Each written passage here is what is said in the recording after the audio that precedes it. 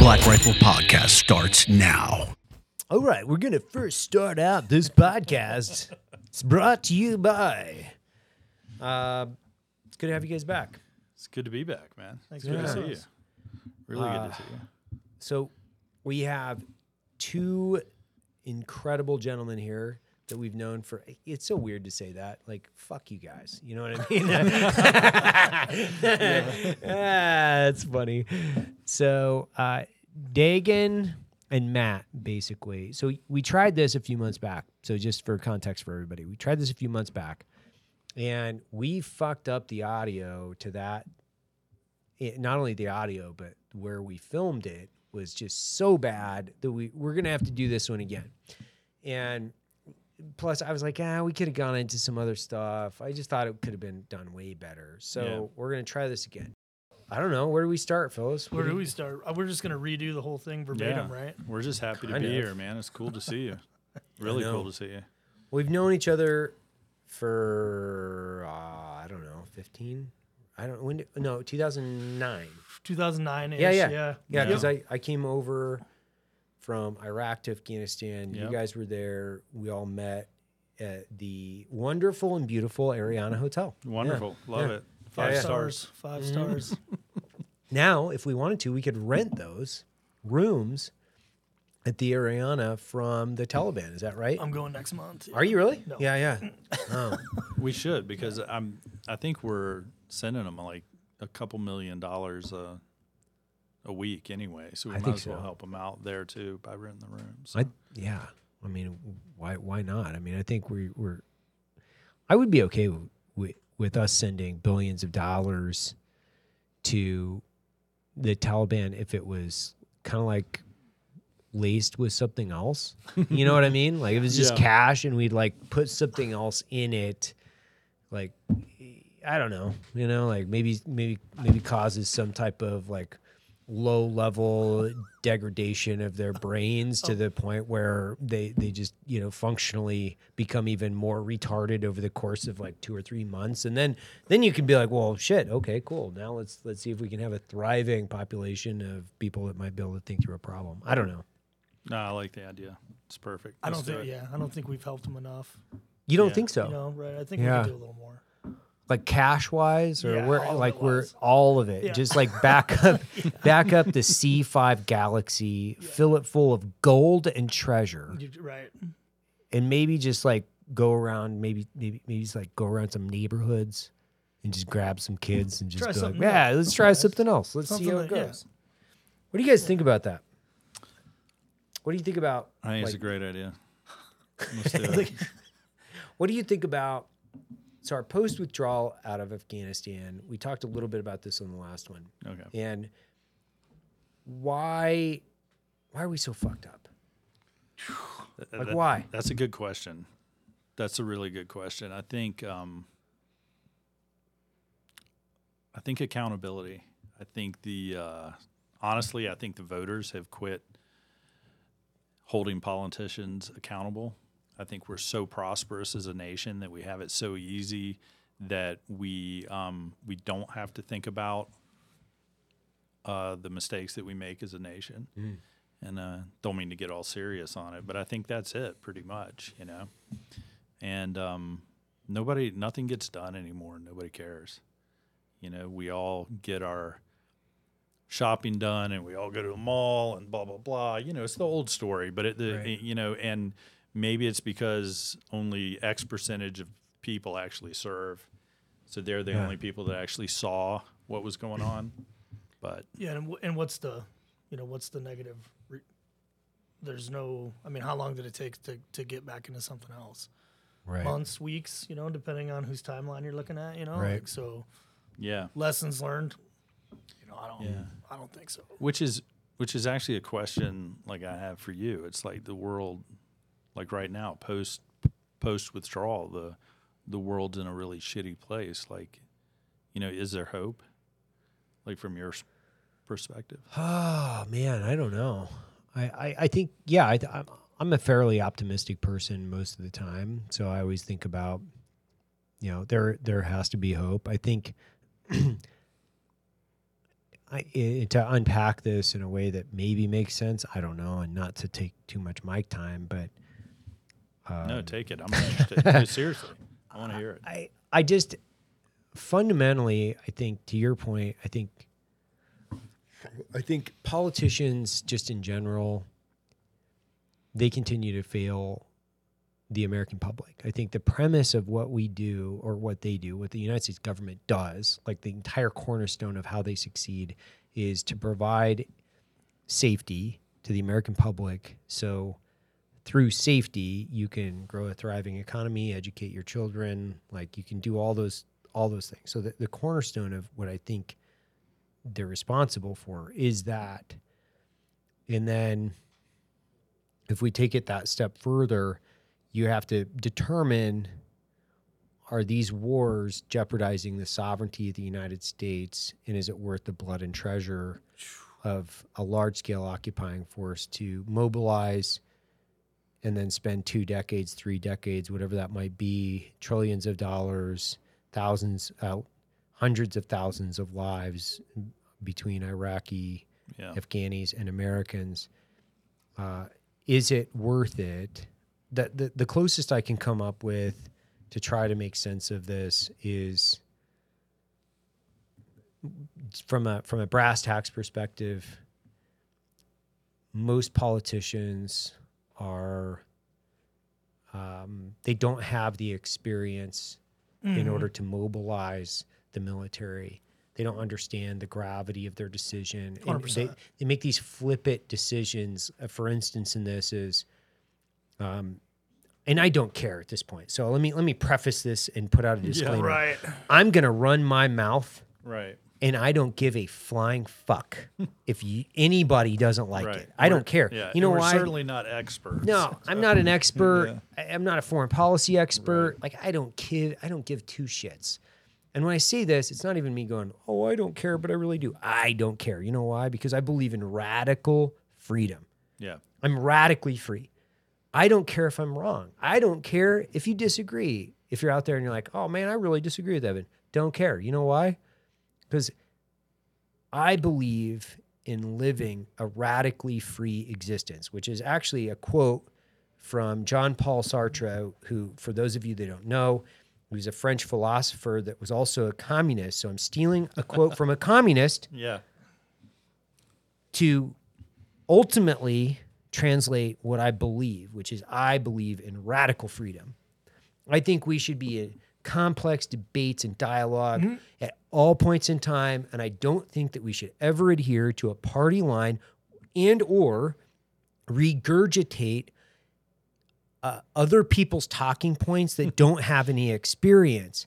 I don't give a flying fuck what a news anchor or some YouTube pundit has to say about Afghanistan. You know why? Because they never had the dirt of Afghanistan on their fucking boots. So they can get bent. Right. Yeah. Yep. Let me just preface this by saying this. It's a hell of an opening. It's a hell of an opening, man. Yeah. And another thing. I am a super binary guy. I've been this way my entire life. Either like me or don't like me. At the end of the day, I live by a set of values and principles. One that I will never capitulate on is that I am radically free, and fuck you if you don't like it. Yeah. It is what it is. No, I love that. I So- love that. No, go ahead. My job, or at least, our job, when we take an oath to the Constitution and ultimately the ethos of America, is to protect our country so other people can live radically free. Yeah. And we spread that, Yeah. hopefully. You know, it's crazy because, I mean, what you're saying resonates because most people have never read the Constitution or the Declaration of Independence. And if you read it, you realize that's what it's about. It's about radical freedom, and it's about individual responsibility. And, you know, a lot of people, when they look at me or they look at you or something, they would say conservative. Well, I'm probably, you know, if you want to put a label on me besides, you know, crazy person. Center right. Yeah. know, You're center yeah, right. yeah. It's like, no, Libertarian. I'm a freaking progressive. I need radical change, but progressive in the way that they probably don't see it. No. I'm using that word differently. You know, I don't think things need to radically change. Well, even if you just took a look at the word liberal, right, which is if we took a look at the evolution of the term liberal and conservative, depending on where we are in time, Right. it takes on a different context and maybe a different color uniform. Sure. So I just think that less government, better, right? I mean, if we just Yep. if we just go down to like the nuts and bolts, the sticks and rocks of this entire conversation and the ethos of what I'm trying to get to is like less government, more better, right? And like, why is the First Amendment and why is having an opinion so important is because it's a true measure of the health of a free society. Yeah. Why are firearms so important? Because it's a true measure of a free society. Mm-hmm. Yeah, It is. absolutely. So the first and the second, when we take a look at how they work together and how important those two things are, it's a testament to individual freedom. yeah.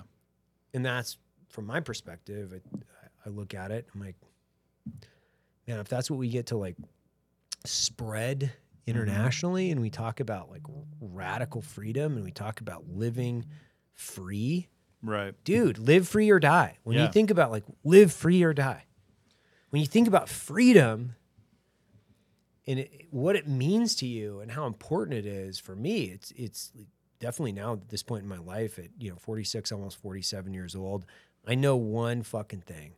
I'm way into freedom, man. Yeah. Yeah. Just leave me be. Just leave me alone. Yeah, leave me alone. Yeah, that's you do you, I'll do me. If you need help, I'm here. If not, just let me do my thing. I don't. Yeah, what's freedom mean to you? What's it look like at home? What's it look like in your life? Yeah, I mean, I guess it depends on how you measure it, right? Like everybody's got to pay taxes. I mean, nobody's coming in and oppressing me or affecting what I do on a day-to-day basis outside of my day job, right? Like for the most part, I'm kind of free to do whatever I want. But it depends almost how hard you take a look at it, right? Because more taxes, more government involvement, and just daily functions, and you have your two parties, and I don't like it to be that binary, but it's almost like we have, in one sense, I'm very free. In the other sense, depending on how hard I want to take a look at it and really get down into the weeds, there's probably a lot of government involvement that wasn't, our fathers or our grandfathers and so on and so forth. So it's like, can I do what I want? Pretty much, you know what I mean? But seems to be a shrinking, playing field, if you will, depending on, again, how you look at it. Yeah. Just try to build a shed on your own property. Right. And all of a sudden, wait, do I own this? Yeah. I'm pretty sure I thought I owned this property. Do I need a fishing It was license? like I fishing read license.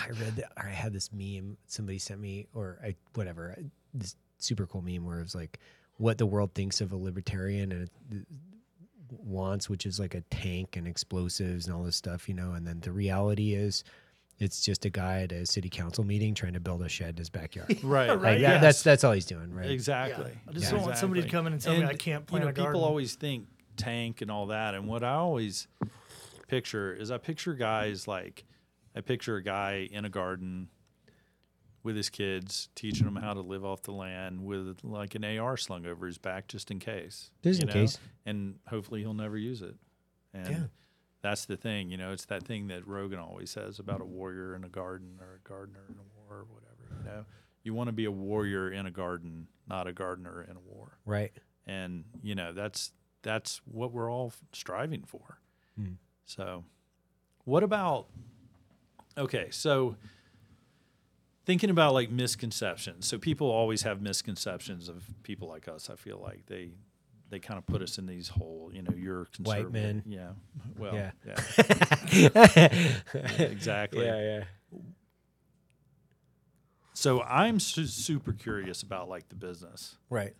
So what are like the biggest misconceptions that people have of this company or the people that work here? Oh, yeah.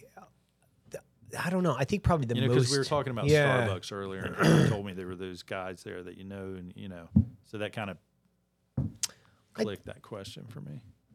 Well, granted, I'm the founder, so I think. Let me rewind. I'm stepping on myself here, which is I think step one would be the common misperception is that we're a small company and it's just like me and Matt, like Right. roasting coffee. I'm like, Yeah. yeah, dude, we have like, at this point, I mean, we have 700 plus employees. There's a lot of people who work here. We have 30 coffee shops. Yeah, that's And- amazing, by the way. Is it 3-0 now? That's Yeah, badass. yeah. So don't get me wrong. I mean, yeah, it started with just a few guys. It started with me in my garage, right? Well, that's Right. the American dream. That's the American dream is to build something out of your garage, and ultimately that pays your mortgage, and maybe you can hire the people you care about, like make an impact in your community, give some money back. Like this is American dream. I'm a capitalist. I like building things. It's a super complex and interesting problem. So there's a perception like we're just a marketing company too. It's like, no, I'm a manufacturer. Like we roast millions of pounds of coffee a year. I have a 60,000 square foot roasting facility and 10 plus acres in Manchester, Tennessee, which is coffee county. And there's a that's reason awesome. why. There's a reason why I put it there. It was a underemployment rate area in Coffee County, just outside of Nashville. And That's cool. You sought it out. Like, Yeah, I you did. found it. That's yeah, cool. yeah. Like I didn't hire a bunch of consultants. I literally did a map study overlay, looked at where does FedEx, UPS, all the main shipping, where does it come out of? There's basically a region out there, right, close to Nashville. I drew a circle around how many miles would be optimized, I literally like with a marker. Yeah. I was like, go find some property out there. They came back. One of them was just so happened to be in Coffee County. I was like, You're like sold. fucking sold. Done. Yeah. They call Done. that a clue. That's a sign. Yeah. Yeah. Well, everybody out there in the roasting facility just so happens to be they have other large scale manufacturing right there, and so it was easy for me to get skilled labor. No, that's awesome. Yeah, and Tennessee's red. I don't build infrastructure or logistics within blue states. It's my way of saying get fucked. Yeah. Like I'm sure there's some great politicians that work in some of them. That's great. yeah, I'm and there's sure. some incredible customers that obviously, like California is like 49% conservative. Yeah. But, when you have people, and COVID taught us this, which is when you have people that are in charge of your economic conditions within a city, county, or state, when they're unhinged, you will reap the negative effects of their ill orchestrated decision making. Yeah. And it's not even luck. I went and did business with the people that I can understand. I can Right. speak to them and talk to them and say, hey, how do we impact our local community? And there's a reason why we're in Texas, Utah, Tennessee, folks. Yeah. There's a reason why, Yep. because we can empathize and ultimately speak to people that speak our same language. Well, I think that circles. We brought up COVID, and that circles back to like the Afghanistan withdrawal. We're glued to it. Guys that had skin in the game, like you said, that still got dirty, stuff in their basement that still has, Iraq and Afghanistan and God knows wherever else. And then look at COVID and zero negative repercussions for Who what I got mean? fired over those? Like how quick did we get over that? Yeah. What's it called? They memory hold it. It's just, memory they hold just it. Forget Yeah. it. Yeah, Yeah. it's like I've never done this, but I just hear like guys when they do ketamine, a lot of guys are doing ketamine treatment Right. for PTS and some other Yep. things. They're calling it a K-hole. Yeah. It's like Yeah. the country Yeah. went into a fucking Yeah. K-hole for a couple Yeah. years. We're like, oh God, I gotta Yeah. go. Which goes back to the freedom thing, and I think it speaks to something that we talked about in our last podcast, which it was very evident to me that most of America had never been afraid, like truly afraid. yeah. So, this has been talked to death, but, the government provided an easy solution. I'm afraid. Let me take Safety. it. Safety. Yeah. I'm willing to give up anything Yeah, for yeah. that. And it's odd because for guys like us and for people like us and, our families, we look at that and it seems insane to just give away your freedom. But people are like, no, please give it away. Here, take my freedom.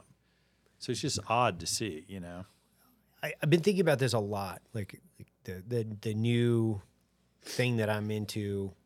Yeah. Just recently, I shouldn't say I'm into. I love philosophy just in general. Like it's super interesting to me. But this is gonna sound. I'm not gonna name drop or try to sound too fucking heady because I hate it when people sound like this. But like Socrates went to trial. He was convicted of negatively influencing the youth, and then he rather than escaping or being exiled, he chose death because he said a life without philosophy is not worth living, basically, right? And what he would do is he would like walk the streets and just ask people questions and talk to them. You know, it's the Socratic method, right? You just like openly pontificate in public forum and just have these crazy conversations with people. And he would tear people apart, the Athenians, like the Athenian power infrastructure. Just like their narrative. Yeah. So, but he was put to death for corrupting the mind of the youth. That's misinformation. Yeah. That's misinformation. It's fake news. And I was thinking about that. I was like, okay. So that was several hundred years BCE or before Christian era or BC, however the fuck you want to relate to it. And I couldn't help but think about nothing has changed. No. Like you're going to be publicly crucified in social media by people that disagree with you, by the way. They're like, you're wrong, you're this, you're that. Okay, well, the same thing was happening 2,000 years ago with people just like tearing people up for having a different opinion. Oh, by the way, awesome. Yeah. Fuck yeah. Let's get it on, man. Like, hey, by the way, that's called a meritocracy. May the best idea win. Plug it in, run some pressure through some ideas, change your mind. Yeah. That's okay too. I can start this podcast in less than 2 hours, be convinced of something, and in 2 hours later, I'll fucking change my mind. And guess what? Sure.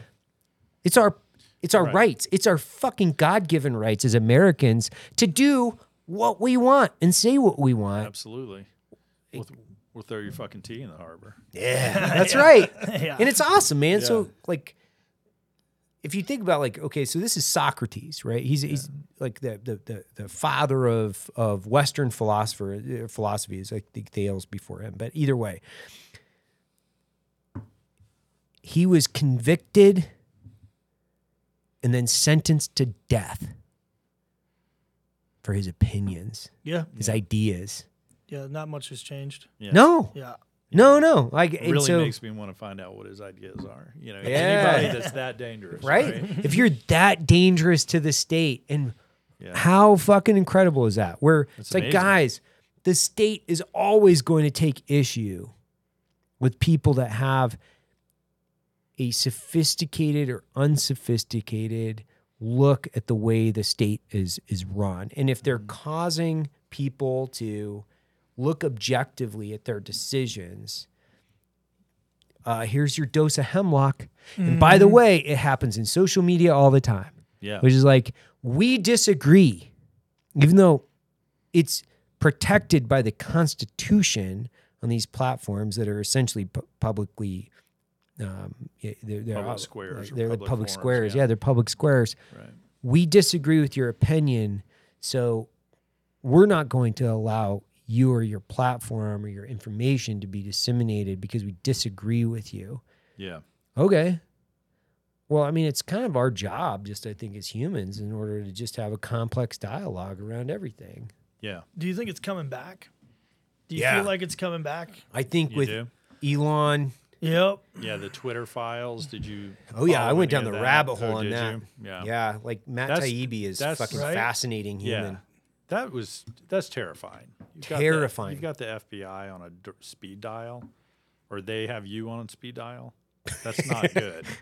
You know, meaning Twitter has. Yeah. It's awesome. Yeah. I think it's great that we've exposed it for what it is. Right.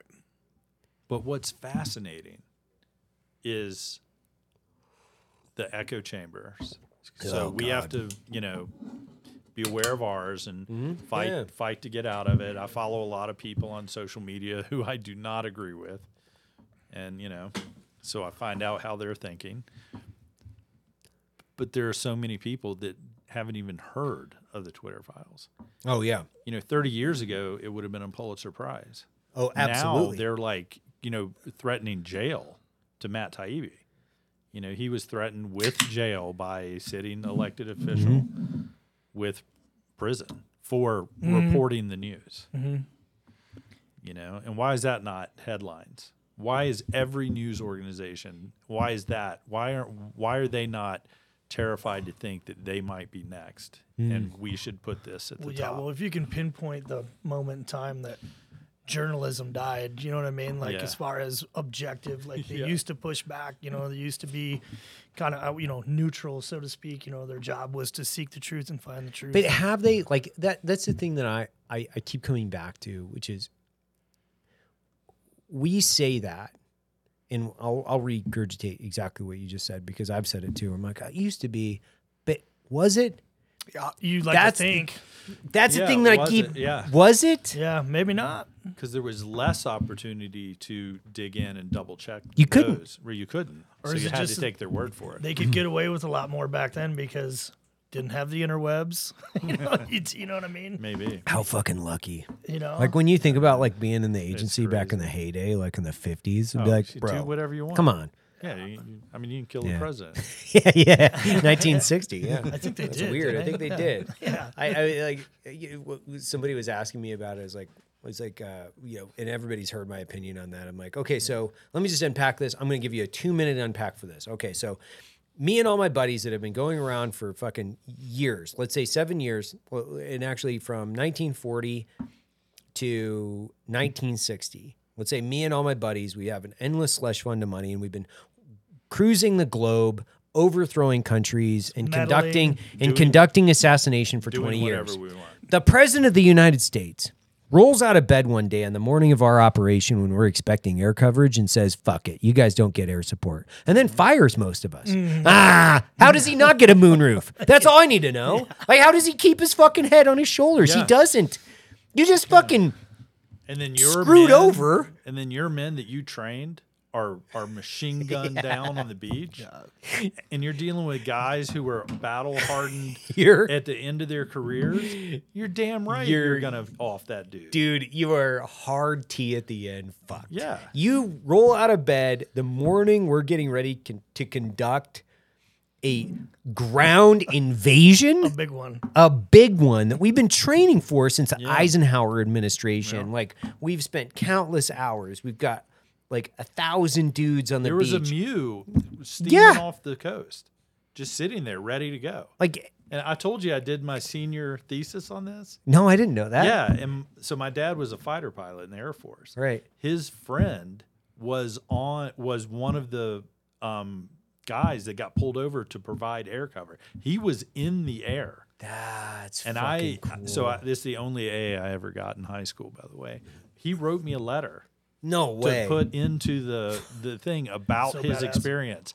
And he said he flew air cover over the top of the beaches and watched the what are those big the APCs? Yeah, the APCs or the anti-aircraft. Yeah. The Soviet anti-aircraft. Yeah. They leveled those things down and were like, fucking strafing the dudes in the water. And he said it's the only time he's ever not been proud to be an American. He said, I was ashamed to be an American at that moment. Yeah.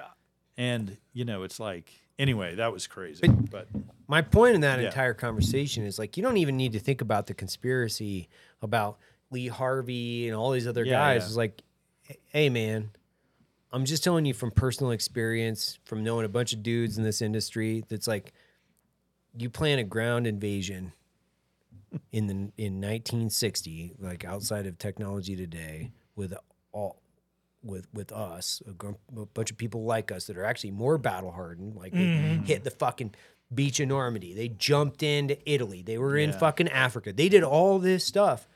These are the guys that are the subject matter double PhDs in assassination, sabotage, and covert warfare. Like, they are the guys.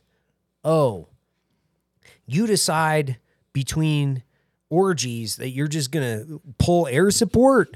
Yeah. And you, like, how did you think that was going to end up for you as a guy that were like, you have no dexterity or even a closeness to the relationship of these are the people that I'm just getting ready to fuck over? Dude, fucking over the mob's one thing. You can sick out the FBI and like go door to door. You screw a gaggle of morons like us. Like, ooh, golly, maybe it was the right call. It's nasty. But let's make it a little earlier. Make it earlier, not morning of, dog. Right, yeah. Yeah, not when boots are hitting the water. Yeah. It's too late. You're hard committed at that point. Yeah. It's too late. You've got men on the beach. Yeah.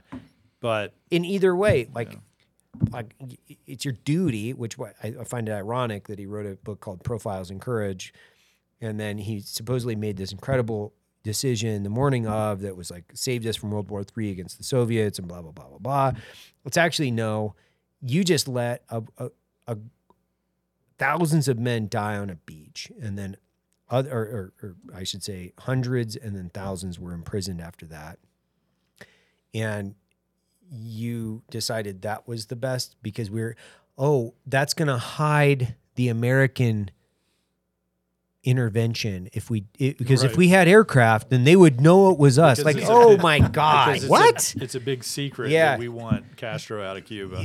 They were holding parades in stadiums in Florida. They were like Cuban exiles were like marching around in uniform. Oh man, they're never gonna find out it's us. Who knows? Like, anyway, like, by the way, like, who cares if I'm wrong? It's still funny to talk about. Right. Yeah, absolutely. Yeah. Could have been the right call. Yeah. Maybe it was. And how long was that on the news for? Oh, by the way, we probably did it. Oh, the exiles. The exiles had a ground invasion in Cuba. That was what was reported. Like, right. Walter Cronkite was like, oh, a gaggle of organized Cubans like decided to try to take Cuba back. Meanwhile, what? The infrastructure and logistics required to conduct a fucking amphibious invasion. What? Yeah, some exiles with a couple fishing boats. Yeah, that's what they did. You're right. That's hilarious. I love but it. You see what I mean? 100%. Yeah, and it was on the news. What was that? A couple months ago. My timeline is completely fried. But when they was Twitter, whatever, X. Oh yeah, we probably. That was probably us. Yep. Everybody just went. Yep, probably. Yeah. Yeah. Like, wait a second. That's a big deal. Like, we've been talking about, did the agency hit that dude for how many years? And they're like, probably declassified X or Y or Z. And you're like, never mind. Probably us. And Don't there's worry about that. and there's aliens. And there's aliens. No big deal. I think that's a distractionary device. Yeah. I think that's my two. I think this is a distractionary advice, which is like, I concur on that one. And I'm just like trying to unpack this and follow my logic for 2 seconds, which is, so if aliens landed on Earth, the technology required for aliens to land on Earth means that they're so far more advanced than we are that we have, essentially it would be like a dog looking at us. Like, they don't have the same level of comprehension as we do, not even close. And so is it just like an experimental ship with a couple of these small guys like cruising around and they just like forget them in space? Like they crash. Okay, so let me just put, I'm going to rewind. So you travel the equivalent of thousands of years in a technology that is the equivalent of us versus a dog. And you crash? Come on, man. Yeah. Like, come on. You don't crash. Like, you don't. I'm sorry, guys. Like, it doesn't work like that. You can't, like, counteract physics as we know it, as a species, as a fucking dude walking around upright, and then all of a sudden have the technology to travel, like, billions of fucking miles. And then, oops, we fucking ran out of gas? Like, what? What the fuck are you talking about? You're not crash landing on anything. This doesn't make sense, man. And this was like... Or just get observed. Yeah. Like, if you've got that technology, you're not going to get observed if you don't want to be observed. No. You're just going to hang Well, out. that's the real question: is do you want it to be true? Yeah. Is it a distraction? Is it not a distraction? Do you want it? I want it to be true so bad. I want it to be true. Yeah. Like I really do. Because I mean, come on, Because man. why not? Yeah. Like we need something else. I mean, We need some shit. We need something. Yeah, we You need know. somebody else to fight, right? Or yeah. Yeah. Maybe that'll bring us together. Finally, North Korea and America together to fight the aliens. The you common know? enemy, yeah, in the Right. sky. I don't know. I just want it to be true. I don't know why I want it to be true, but I hope it is. I do, like, in my mind, I'm thinking about this. I'm like, okay, so maybe, right? So in my small fucking stupid little brain, maybe some shit was left here. Yeah. Totally plausible, Right. right? That to me is more likely than like, Yeah. yo, dude, these guys aren't crash landing. You know that, right? Like, Yeah. come on, man. Yeah, like the seeding theory or whatever, where maybe they came here a long time Yeah, yeah. ago and Yeah, seeded and left. I can see that. Sure. Yeah. We went down to I took a vacation down to the Yucatan Peninsula. We did the Mayan ruins, or Yeah. and like on the side of one of them was this. It was a DNA helix. No, shut the fuck up. 100% Seriously? that they had carved into it, and I remember looking at it and go, and of course the guide's like, yeah, people that know those theories that, like how we're talking about human sacrifices are happening right over here. Yeah. Meanwhile, dude's just chiseling out to the, 16th decimal point, a DNA helix. Like, how does that happen? Yeah. Right. Or maybe he's like hoping he doesn't get chosen next. Yeah, as the Why do I next. keep taking this. I've been down? working this Stay busy. sweet design. That's the- Not done yet. Still need my head. Just saying, like, I can't finish this thing. How do you know it's going to turn out? Yeah. I don't know. I do believe that this distractionary device is ultimately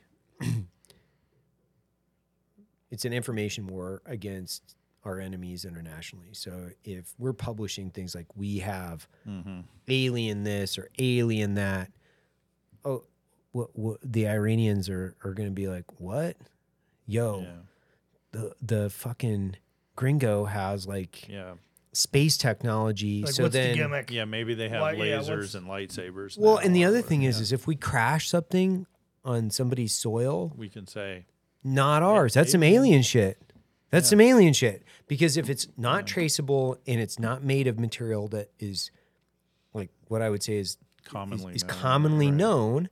So if it's a new technology made of material that's not commonly known with no traceable aspects, It's perfect. Alien. I it's love the alien cover story. technology. It's a So- great cover story. It is. Yeah. So then it's like 'Cause you it's not made of alloy that they can trace to a certain factory or whatever. Yeah. Yeah. none I of the love it. components Yeah. would be manufactured in Yeah, well, that totally makes so much sense now when you put it that way. It's like, yeah, of course, it's a drone. Yeah, it's a drone, drone alien made technology. Yeah, If you happen to shoot one down or see one in the sky or whatever it is, it's not us. And we can say, Sure. must be the aliens, man. I'm not, the alien technology that we announced a couple years ago, we've been seeing them too. must You be know? it. Oh, shit. We've been seeing them too over here, guys. And that's what it's going to turn out to. Like, oh, seriously, China? You saw some aliens too? Like, Holy man, this shit. shit's crazy, right? We're seeing it all over Nevada. Yeah. You know what I mean? Yeah, and it's always in military zones. I wonder why. Because the aliens have traveled, 1 billion miles or whatever it is. They're the first thing they're going to want to do is like, one, look in your butt. That's the first thing, right? Yeah, Because they're like, oh, that's shit. That's why I hope it's real. Yeah. So you can get scooped up and fucking probed. why you hope it's real. Like, that's the other thing. Is like the human interpretation of alien intervention is like, why are, like, every alien abduction from like the 70s includes like these rednecks getting fucking stuffed up their butts. Yeah, why does that's it- every one of them. It's why like, does it oh go- man, they took me into a lab and stuffed a bunch of stuff up my butts. I was like, it sounds like you just got really fucked up and did a bunch of stuff that you really wanted to do deep inside. And now you're like, whoa, those aliens abducted me. I definitely wasn't John and I in my camper feeling each other's fucking prostates. Definitely not. You know what I mean? Yeah, it always goes straight there. It always goes does. straight to the 6. It's fucking weird. straight to the Like, six. yeah, man, they're literally traveling light years out here to stick a probe right up your ass. The first thing For they're going to do is like, colonoscopies, yeah, Hey, let's see what's going on in their poop system. Like their technology isn't advanced enough. They just need a little DNA from you. They need to look up your fucking waste system. Why not? Hey, fellas, I know we've traveled light years to get here. The equivalent of like the pinch and zoom in our phone with the level of technology that we have. The first thing we're going to do is strap one of these fucking hairless monkeys to a table and stuff something up its ass. Yeah. Right? Yeah. Right? Like absolutely. Priorities of work. Right. That's all they're doing. It's just an orchestra of aliens that are traveling the galaxy probing different assholes. Like, I'll tell you what, my dog's going to be used to it when they get here. Yeah, right? Yeah. Isn't that what you do to every animal you pick up? I almost got it. Yeah, I just pick up strays. Jump in, little buddy. Yeah. Hey, first thing, let's check out that prostate on you, you know? Oh, did I ever tell you guys that story? God, I've had a lot of caffeine. This is going to be a fun show. Did I ever tell you that story about my wife and I went to the vet because my dog had a piece of grass stuck in his eye. And so the vet, and I'm telling you, I'm at my comedic best when I'm with my wife because I am deadpan. When I need to be, right. Like, you can't make me laugh. I can sell like stone. Like it doesn't matter. So there's a piece of cheatgrass in his eye. They pull it out and he's getting a medication. And I was talking to the doc and I was like, okay, so, could you maybe check like upstairs or the downstairs? Like his poops have been a little bit runny lately. I was up there the other day rooting around and it just doesn't feel right. How'd it go? She looks at me. She's like, she just didn't skip a beat. This is how smart this woman was. And if I wasn't already married, I might have proposed right then because she didn't even skip a beat. She pretended whatever I just said, she didn't hear it or I didn't say it and just kept going. And then I don't have time for this shit. I don't have time for this idiot. Like, I don't have time for this idiot. And this is a phase of my life where that's all I was doing to my wife. So we get back to the vet tech, which now I'm going from highly sophisticated down to, it's like 20 years old, like younger person. And she's like, this is the medication for your dog, like two pills a day with food. And I was like, do you have any in suppository? Right. And she's like, no, what is I don't. This guy's deal? Why? And I was like, can you give them to him suppository? She was like, is that an option? I don't think so.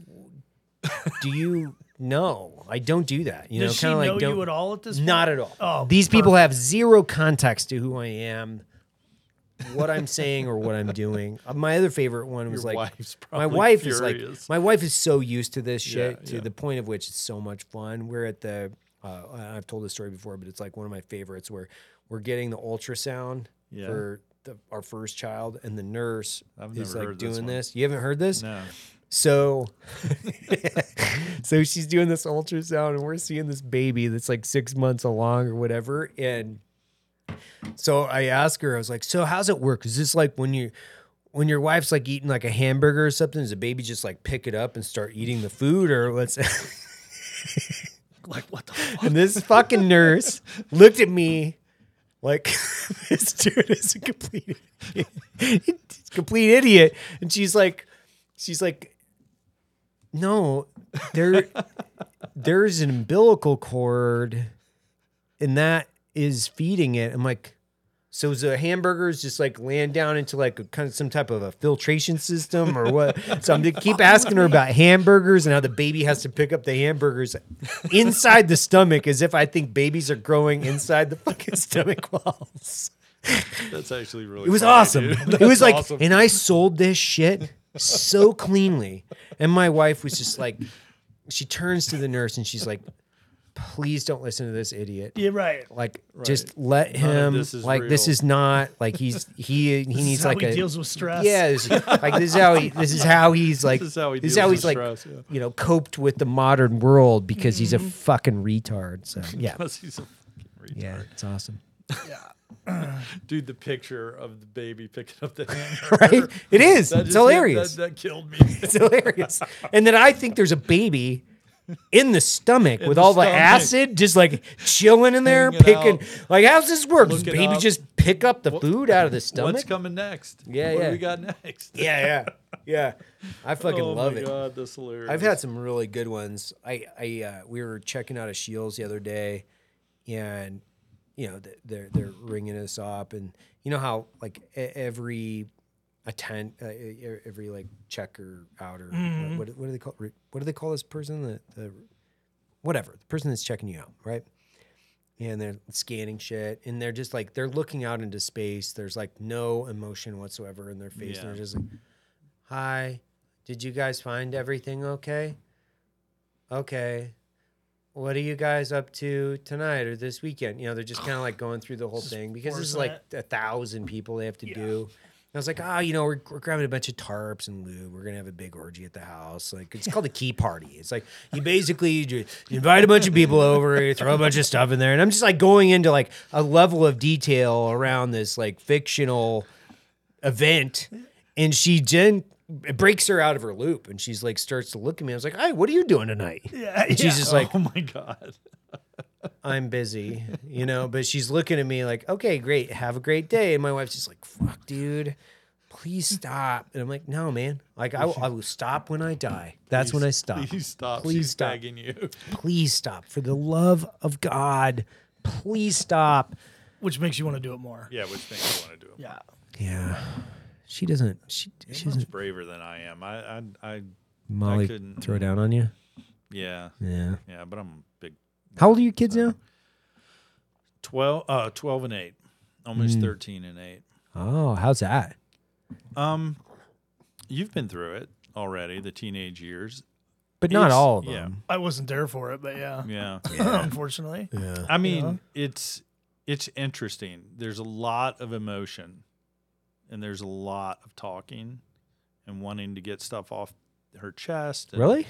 Yeah, like really wants to, like, you know, lots of feelings, which is good once you get older and you can deal with those things. You know, I mean, not to bring the mood of the podcast down, but I mean, seriously, it's like, I mean, she's a pretty amazing girl, but I can see how the teenage years are very challenging for girls, especially in, you know, this time of social media, Dude. which we don't do, but in these times, man. Do they have does she have a phone? She does. Yeah. And, But she doesn't have access to social media she or does anything? not. Yeah. She does not. And we have it pretty locked down. Yeah. And she thinks we have it more locked down than we actually do. Ah, solid. You know. Yeah. But some of her friends are just cleared hot on TikTok and Dude. Yeah. whatevers and Snapchat and whatever. Yeah, we're kind of. Are you guys open internet, like social media stuff? Like you guys do that? No, or- I mean, I can't speak for my oldest because, like I said, I wasn't really there. Well, she's like 18 now, She's right? 18. Yeah. The middle girl, she's got a phone. It's not locked down tight. It probably needs to be locked down tighter. It's almost like maybe that ship has already sailed, but there's no social media accounts. You know can't what I mean? unring the bell, right? Yeah, you can't unring the bell. And then the boy, he's yeah. He's wild. He's a wild ride. If we can, He's a wild ride. never have a phone. Yeah, if I can get away I don't with know if he should ever Oh, have a you driver's might- yeah, license. it. right, Right? Yeah. You know, Yeah. he might be a danger to himself and others. What did your He's wife like, say? He just needs to go straight from your house right into the Marine Corps. You know what I mean? Like That- pipeline him. So he says. Yeah. Yeah. How old is he? 9. 9. Yeah. He's fun. He's a fucking super cool kid. Definitely keeps the wife on her toes. Yeah. Well, he was like, he just walked into the house, right? You guys were staying next to us, and he just like cruises into the house, and he starts like raiding the fridge, probably. no, he's like bashing something, right? And this is like the difference between boys and girls. Yeah. Whereas like he just starts breaking something, he's just like bashing it into pieces. You know, it's like, hey, my wife doesn't know who this kid is. No, he just walked in the front door and started breaking some shit in the kitchen or whatever, right? Yeah.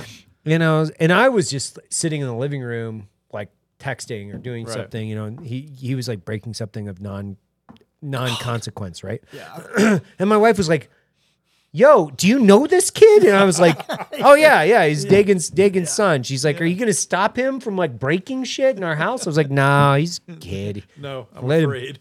I don't want to stop him. I don't want to put brakes on that train. You know what I mean? He's fun.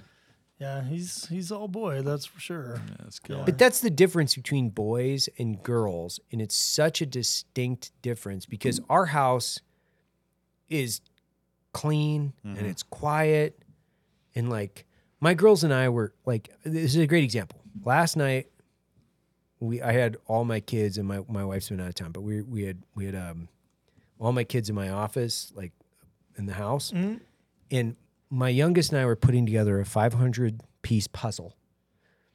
My oldest was drawing, and we were listening to classical music until they went to bed. Yeah, nope. That doesn't happen if you got boys. Yeah. There's no planet. I mean, literally that exact scene happened in my house about 10 days ago. The exact thing. Except I think the puzzle and the drawing were inverted. The oldest was doing the puzzle with me. Girls. Crazy. Yeah, girls. Yeah. We had a boy in our house from the neighbor's pretty open, and they just come in and out. The same boy walks in. It doesn't matter. It's not yours. It's any boy around that age. They like just try to pull the ears off our dog. Wow, did these ears come off? Yeah. Let's see if these ears come off. I don't know, man. Like, Murder, seems death, cool. kill. Yeah. Right. Let's break this. Let's kill this. Like, fucking, this is cool. Yeah, my wife's always like, "What? Why?" I'm like, it's tea. It's just tea. There's an old, like, you can't imagine the amount of testosterone, like, even at that age. Oh, yeah. That's World's greatest drug. Yeah. You know. Yeah. What about your kids? How are they doing? They're rad. My kids are super fun. Like, I have a blast with them. Like, yeah, they're fun. I can't wait to spend.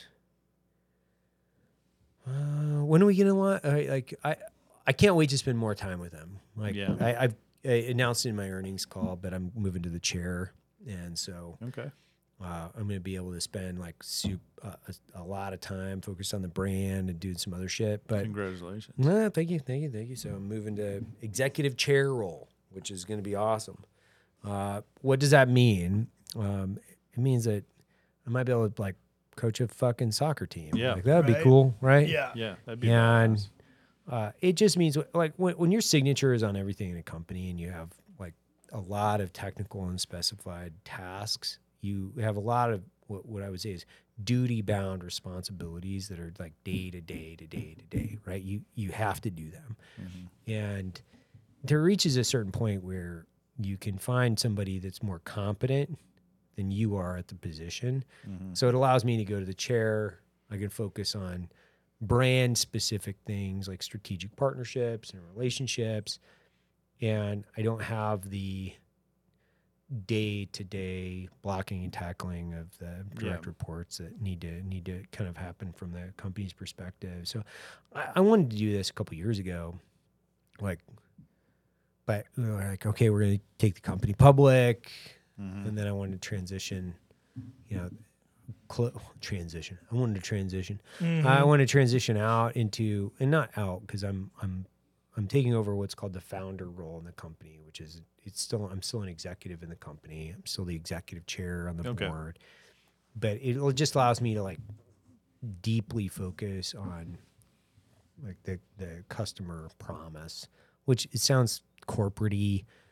Okay, but when you really look at it, it's like I can go in and start to look at which farmers are we actually working with in South America. I can spend weeks if I want to in Nicaragua, El Salvador, Panama and Brazil. I can like be intimately tied to the success of their farming operations. I can be I can't do that right now. Right, I can't yeah. go to Panama and spend 2 weeks with a farmer, Right. like trying to figure out how do we build a and there's part of this, and once again I don't care. Like it's about doing the right thing versus doing the wrong thing, right? It's like I'm very interested in how we can provide sustainable long-term employment for farmers, for instance.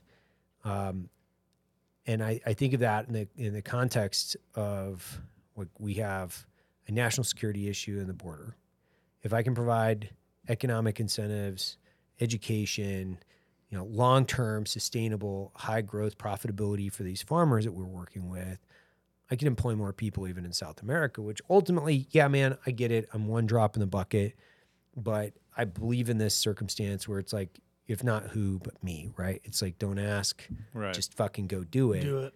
And I mean, I love coffee and it's like obvious, but I'll be able to do things like that. I'll be able to like, build a system around what my ethos is as far as like founder-based initiatives. Yeah. And we're giving millions of dollars back to these nonprofits. I want to be able to, I've never been to like Clint Trial and I were just talking about this. Yeah. Third Option just did a thing in DC, and this is the third year I've missed it. Right. Special Operations Warrior Foundation. Every year they do something. Third Option. Like I miss shit like all the time because there's a triage and a prioritization of work. So now I just get to like really hyper focus on the things that I'm very passionate about and can provide exceptional value at. That's awesome. It is. So I get to spend more time with them too. Yeah, I love it. And that means more time more importantly with us. Yeah. So we yeah. get to go do shit together. Well, we get to go and like go hunting. Right, there you or, go. Like, Yeah. did you guys go hunting this year? Not Yeah, yet. negative, right? Not yet. I've been on the Not road. this year. I've been on the road. We did Europe, Yeah. and Oh yeah, how was that? it was great. How long were you guys over there? Oh, it's like 8 days, 9 days, something like that.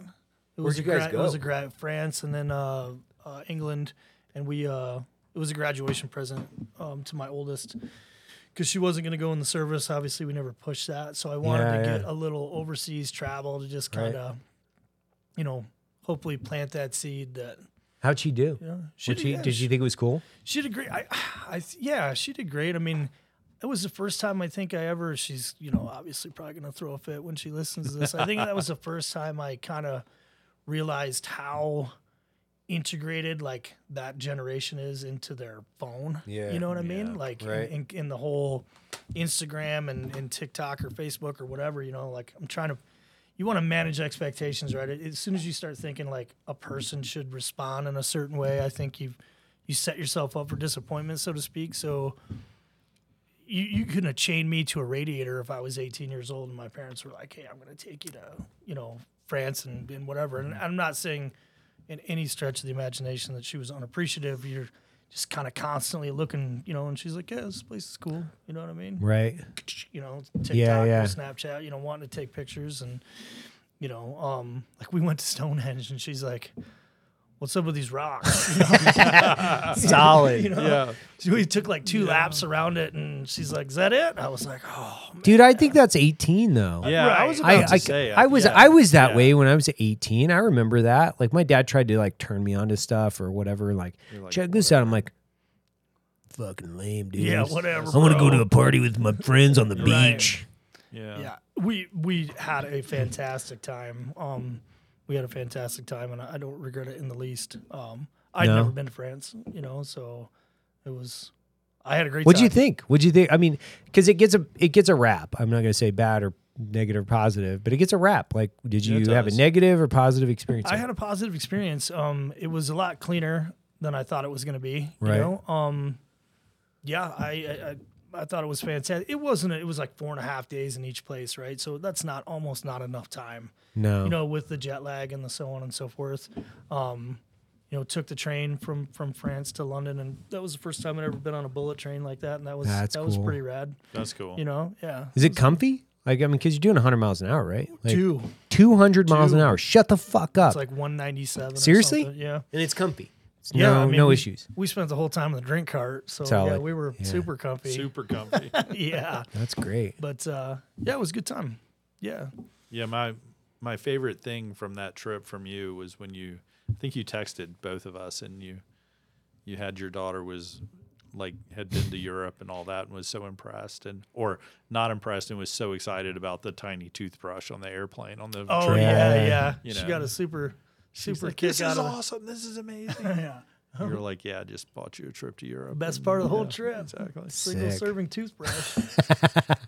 Hey, you She's know gonna what? kill me when I get home. No, she No. will. Yeah. Wait, have you gone? You've been to France, right? Yeah. Yeah. Did you Yeah. take your current wife, No. or did you go with some other romantic fling that you had? No, I'm old, so I deployed to Soccer a lot. Oh, so, shit, yeah. So we would go to Paris for the weekends and stuff. Oh, Like yeah. take a train over and everything. So I've always had super positive experiences there. The Parisians have always been very nice, Yeah. which might be an unpopular opinion, but always very nice. Not in a hurry. Not in Like, a hurry. That was the biggest like we're in such a hurry all the time. Yeah. But you were there in the summertime, right? Or Like a month ago. oh, okay, Yeah. okay, never mind. Yeah. What about you? Yeah, I used to fly in and out. Oh, okay. Going to I worked in like Senegal and Botswana and a Right. few of these other places. So I'd fly in and out of Paris, and I had like an exceedingly high experience in France. Yeah. So I've never quite understood Me neither. the negative rhetoric Mm-hmm. around. No, I'm right there with Parisians. you. Yeah. Yeah. Like I get it. Paris is a big city, Yeah. right? Okay, whatever. It's a big city, just like every other big city. That's kind of a Right. pile of shit. Yeah, they when don't you're have like, time to give you No. directions. Figure it out. Figure it out. Yeah. But I had like really, really a fantastic experience in Yeah. all those locations. Yeah. Me too. Like all over Europe. Like Italy was amazing. Oh yeah. And I mean, we travel for work all the time. Mm-hmm. But I went to Italy for a month, and just kind of traveled around, and then I went to Croatia and Bosnia. And Yeah. took the ferry across Gorgeous. the Adriatic, and it's amazing. Like Yeah. people are super friendly. Like I take taxis or whatever, and I mean I was doing it on a shoestring. I was E6 Evan at the time. It wasn't like I was like big baller. I was like totally living like off a couple $100 or whatever. It's awesome, man. Like Europe's an incredible experience. I mean, depending on how you do it, but Yeah. I've never understood that. I think partly is because I'm not obese too, which is like sincerely, right? It's like, Yeah. you're not cruising around with like a Mickey Mouse shirt and a fucking, Right. in a Oakland A's giant raincoat with like cargo shorts and white shoes, and you weigh 600 Riding a pounds. rascal. Yeah, like, Yeah. hey man, and Yeah. I think even my dad's redneck as fuck, right? He's a Yeah. logger. He Yeah. he had a fucking great time. Did he? Yeah, dude, Yeah. he had a great time. Yeah, I'm of the opinion that if it's new, you know what I mean? If it's a new place that I've never been, I can't help but have a good time just because it's a new experience. You know what I mean? Like, I may never go back to France ever again. So Yeah. the whole time that was what was kind of going through my Rolodex was like, take it all in, try and be as present as possible, have a good time no matter what, because you may never come back here ever again, So I would go back in a heartbeat. Yeah. It's great. Yeah. So something you said made me start thinking about, what was it? I forgot. But anyway, it made me start thinking, like, what would you guys do? Like, what would you have done if you didn't start this place? Interesting.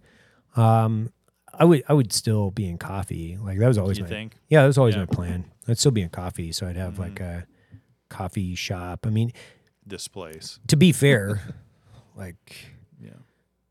I would just have, and the original concept was to have a bougie, high end gun store that's also like a cool coffee shop with too. like leather lounge chairs and like Like a John Wick coffee shop. sure, yeah, exactly. You Perfect, see yeah. it, yeah. Yeah. And I would have a coffee shop. Like I would be roasting coffee, 12 kilos at a time. Yeah. Like pulling shots and managing a coffee shop. Like that's exactly what I would do. Do you kind of miss that part of this business when you were in your garage? And I know those were some super stressful times, but do you kind of miss that part of it a little bit? No, no, because I get super happy. My kids and I come in, for those of you on Saturdays, typically like I'm here and I'm pulling shots in the morning, depending on the Saturday. Yeah.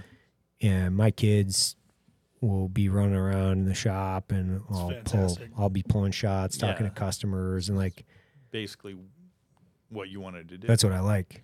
Yeah. I like working, I like being in a social environment where you're part of the community, where your kids can be integrated into it with, people that you enjoy being around. And I truly like behind the espresso machine, or, in the roaster or something like that. Like I like making stuff. I really like making stuff. It's super fun. But the big thing is like when my kids are, eating donuts in the coffee shop and like running around, I got fucking dogs and kids and shots and, the clink of the coffee mugs and the sound of the steamer with the music in the background and the kids and dogs and people talking, like the social connection that you get from the coffee shop translates through our DNA and quite literally through hundreds of years of being caffeinated. And then the first thing you want to do once you're caffeinated most of the time is like put pen to paper or start running your fucking mouth. Yeah, or start talking. Yeah, you get motivated, man. It's energy, right? Yeah. What would you do? I'd probably start a outdoor company. Called Nomadic Research? Called Nomadic Research. Yeah, that's probably exactly what I do.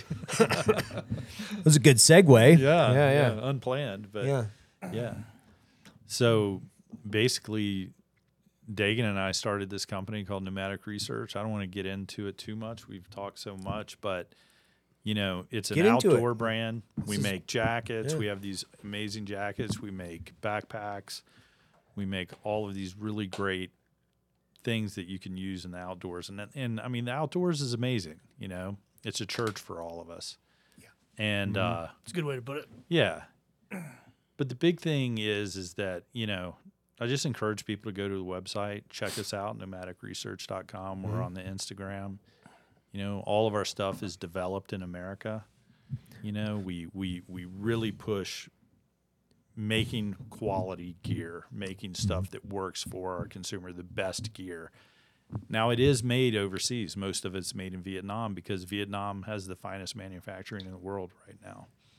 And, would we like to make it here in America? Yeah, we would, but we're not there yet. It's also very I would say it's also skill, and then it's cost prohibitive too, where as a small business, you also have to be cost sensitive because, sure, you could probably make that jacket in America. It might cost you $1,000 at the consumer level to purchase it, or could it be, grounded in reality where you can have, high performance gear that's, developed by, vets and former special operations guys that kind of know a few things about gear, the way it needs to fit.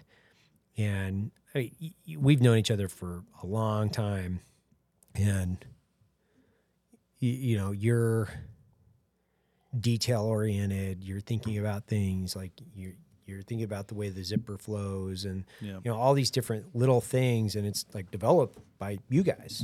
Yeah, and that's pretty fucking epic. Yeah, and it's one of the things when we talk about the manufacturing, to kind of double down on what you were talking about is. Well, it's either that or nothing. Right. So do you want to start a company and try to help, other vets and people, or do nothing? So we chose to do something. Mm-hmm. Our third-party distributor is a ex-team guy, ex-Navy SEAL. He's got a company called Industry Threadworks. They do amazing for us. Distribution, just amazing. And we've got a small line of products right now. We have a backpack. We have an everyday carry pack. We've got a great travel bag. We have these jackets, and we have accessories. And we're really next year going to really start focusing on really looking into like the travel side of things. Our name's Nomadic Research, so let's be nomadic. Mm-hmm. So we're going to really start developing, a suite of travel bags and gear, and we love our customers. We love feedback. So, hit us up on Instagram, follow us, let us know what's going on. It's great. Yeah. I mean, as a consumer of the product, like, we developed with you guys that tote a couple years ago. I mean, I came in today. That wasn't just for your benefit. Like, dude, I threw a bunch of stuff in it. And it was like, sometimes like that was cool to see you walk in carrying our bag. Yeah, that was awesome. Like, it's just like you throw a bunch of shit in it. Like, we have them all around the house. So my wife uses them all the time. They like go in the back of the car. They're just going everywhere. Yeah, we They're use them all the nuclear. beach bags all the Yeah. time. No, my we wife take loves like it. 4 to the beach, So. Dude, it's such a convenient piece of kit. Yeah. And, I know I see them all the time in here. It's like if you walk through the offices, you'll see those bags probably in just about every other office because people use the shit. Oh, out yeah. of them. We saw 3 just out in that outer room there. Yeah. So when it's being used Yeah. all the time by everybody around you, you're like, must have done something right. yeah, you did Yeah. something right. Yeah. But we're very excited. We've been around a couple years, and this is our year. Right. That I think that we're really going to try to expand things. We're going to get out there. We were talking to your some of your marketing people, and we're just super super pumped up, man. Yeah. Let's go. Well, I'm excited, man. I'm excited Yeah. for you guys. Like it's fucking cool. Yeah, it's cool to it's see guys fun. transition. I mean, and kind of getting into your backgrounds, like, Matt, you can kind of start and give people the background. I was a Navy SEAL. I did The it end. for the end. The end. Yeah.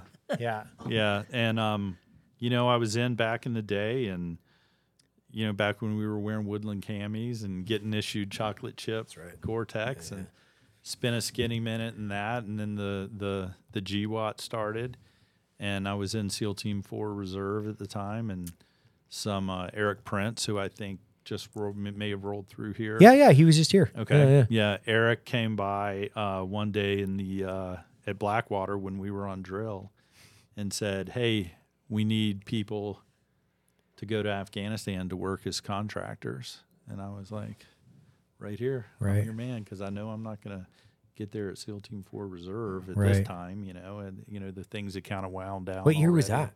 It was like 2003. I Okay. think. So it was Yeah. early. Yeah. Yeah, it was early, end of 3, 4 maybe, and then so I contracted with the agency until we met, and then I had my kids, and this is a familiar story to you guys, but I had my kids, and my dad was still alive at the time, and he was a fighter pilot, and he was like, "Man, you've been to the well so many times. You're going to come up dry one day." Mm-hmm. And I was like, "Yep, you're right." Yeah. And and I'd been offered a job as a Blue Badger, Mm-hmm. and Which is a full-time person for those Right, of you sorry. that aren't familiar Full. with. Yeah, it's a GS position in the agency.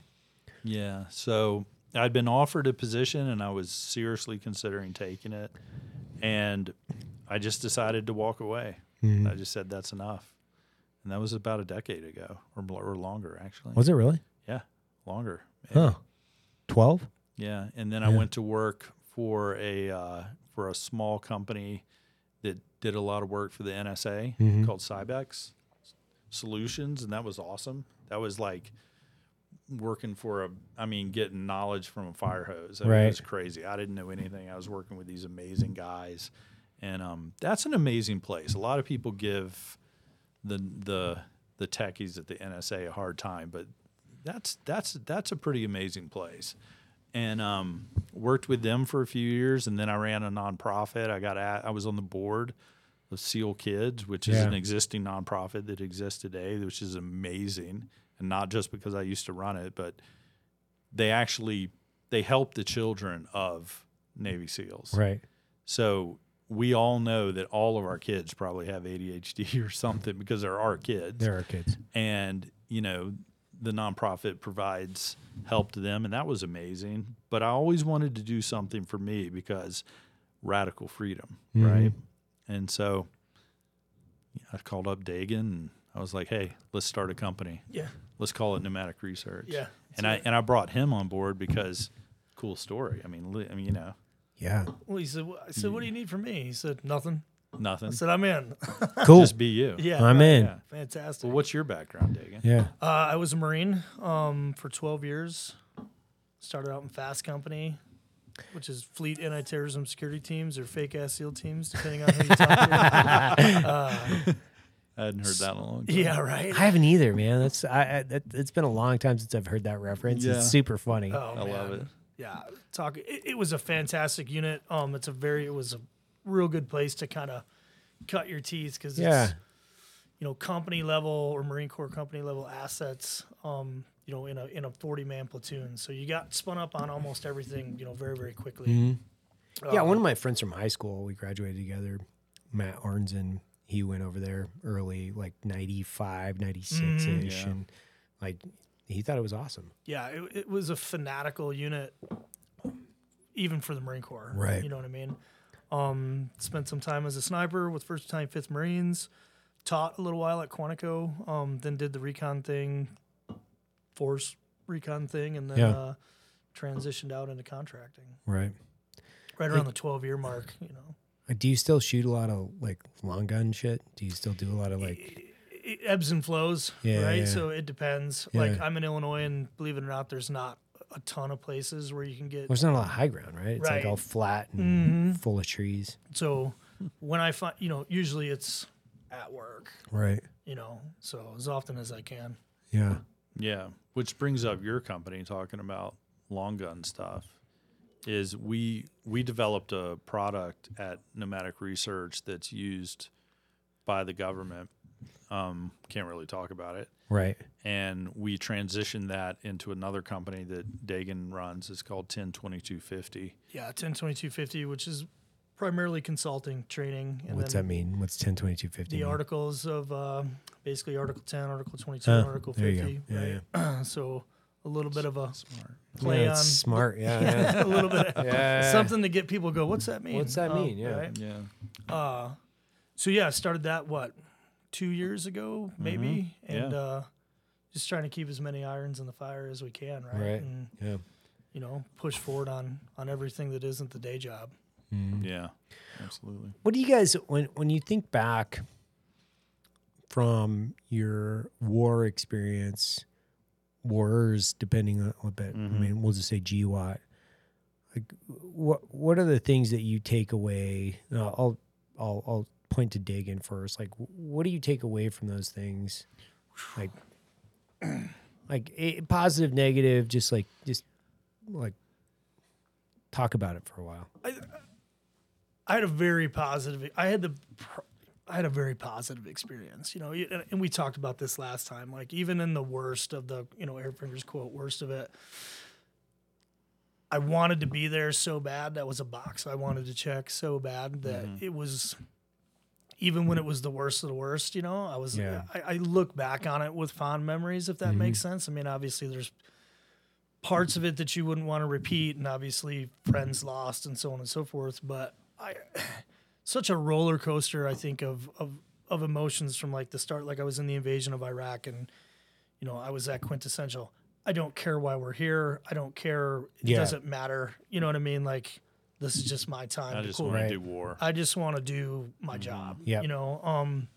And I went through, I would say, a kind of a roller coaster of emotions there, where you get done with that, and then you watch as it, what do I want to say? Like, what's the objective here?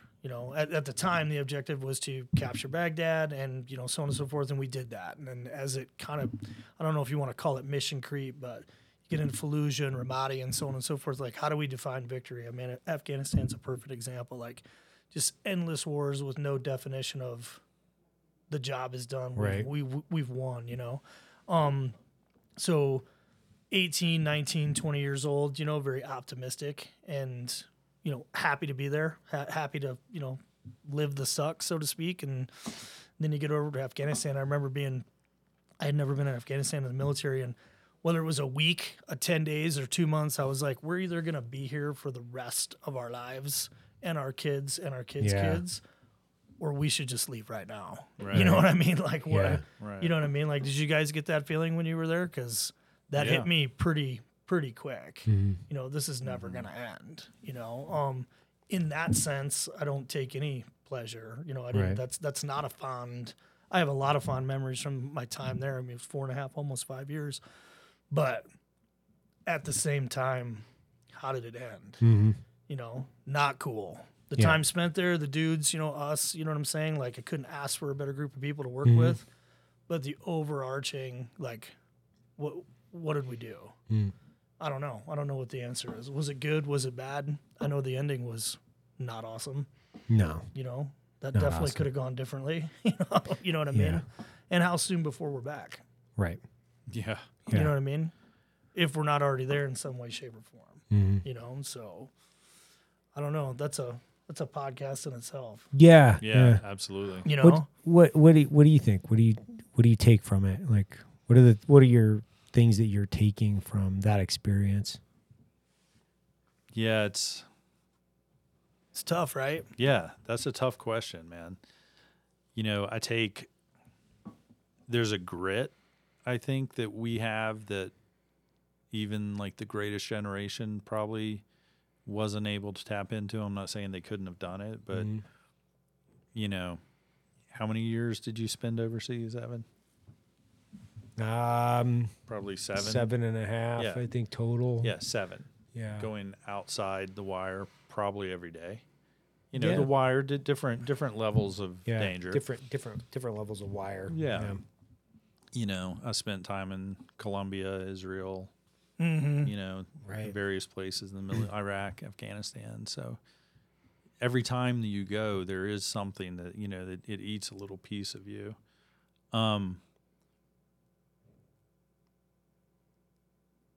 I really have tried to take away hope Mm. because I want to be positive. I really want to be positive. It's easy to not be. It's easy to not be. And what I say is the moral injury to all of us, the way we left Afghanistan was unforgivable. It fucked me up for weeks. Yeah. Yeah. I'm sure, you know I'm what I not mean? saying that leaving Afghanistan was the mistake. And if I have one issue with, I really enjoy Breaking Points, Mhm. a show with Sagar Yeah, and Crystal and Crystal Sagar, yeah. Ball. The one problem I have with them is they always say, yeah, but he, you know, Joe Biden got us out of Afghanistan. It's like, yeah, but the way he did it. And I don't think that people, and I'm kind of getting off track here, but I don't think that people understand what it means to a warrior to leave that way. Mm-hmm.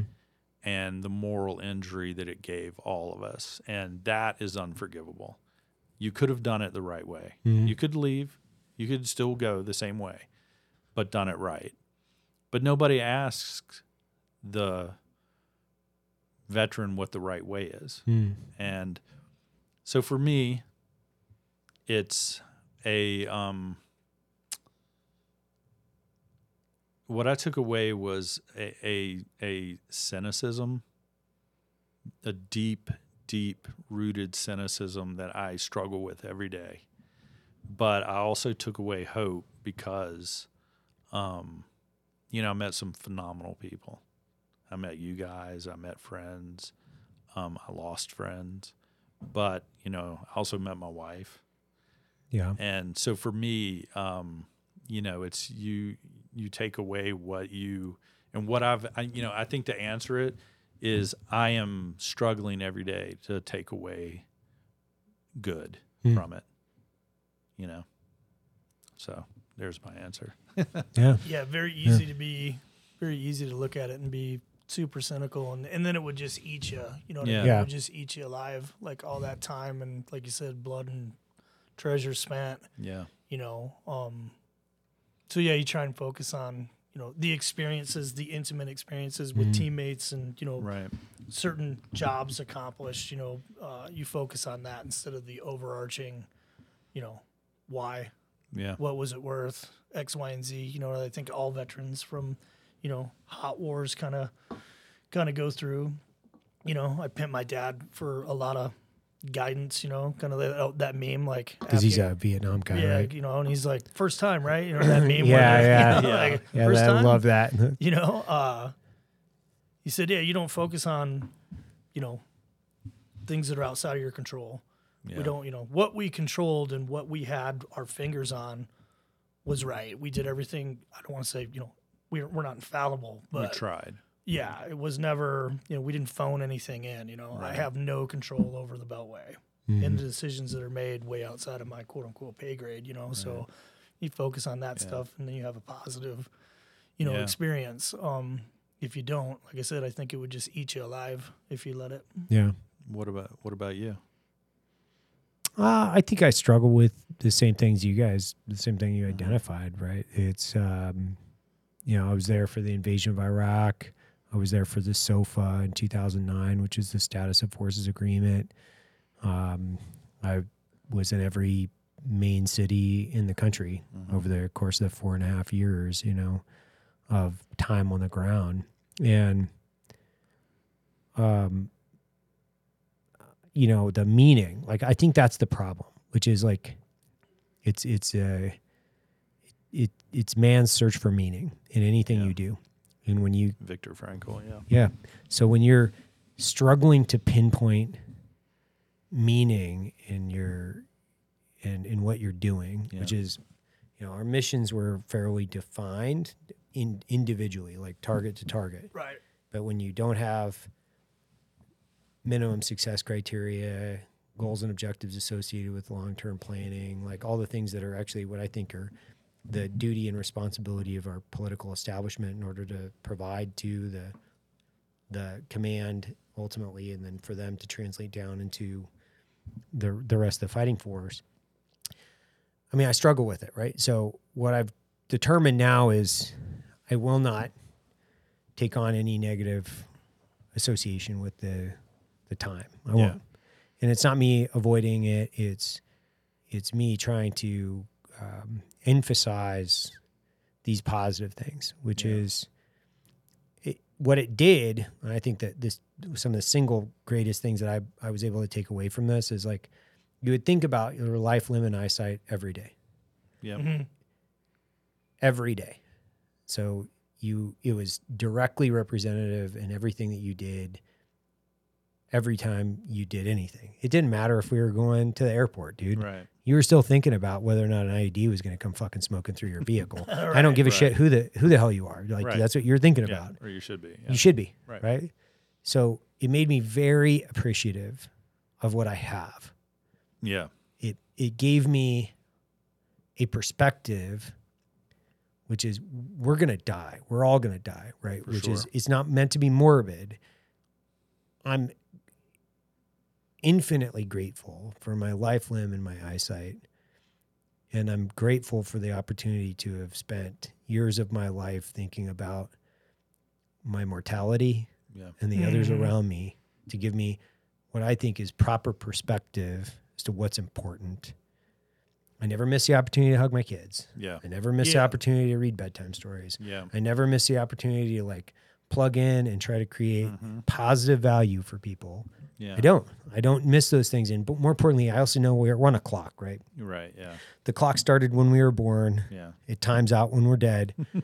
And if we do not understand that, like, we will be turned into, you know, dust eventually, and we don't live every day with the respect and the courage that I think we've been given this incredible gift.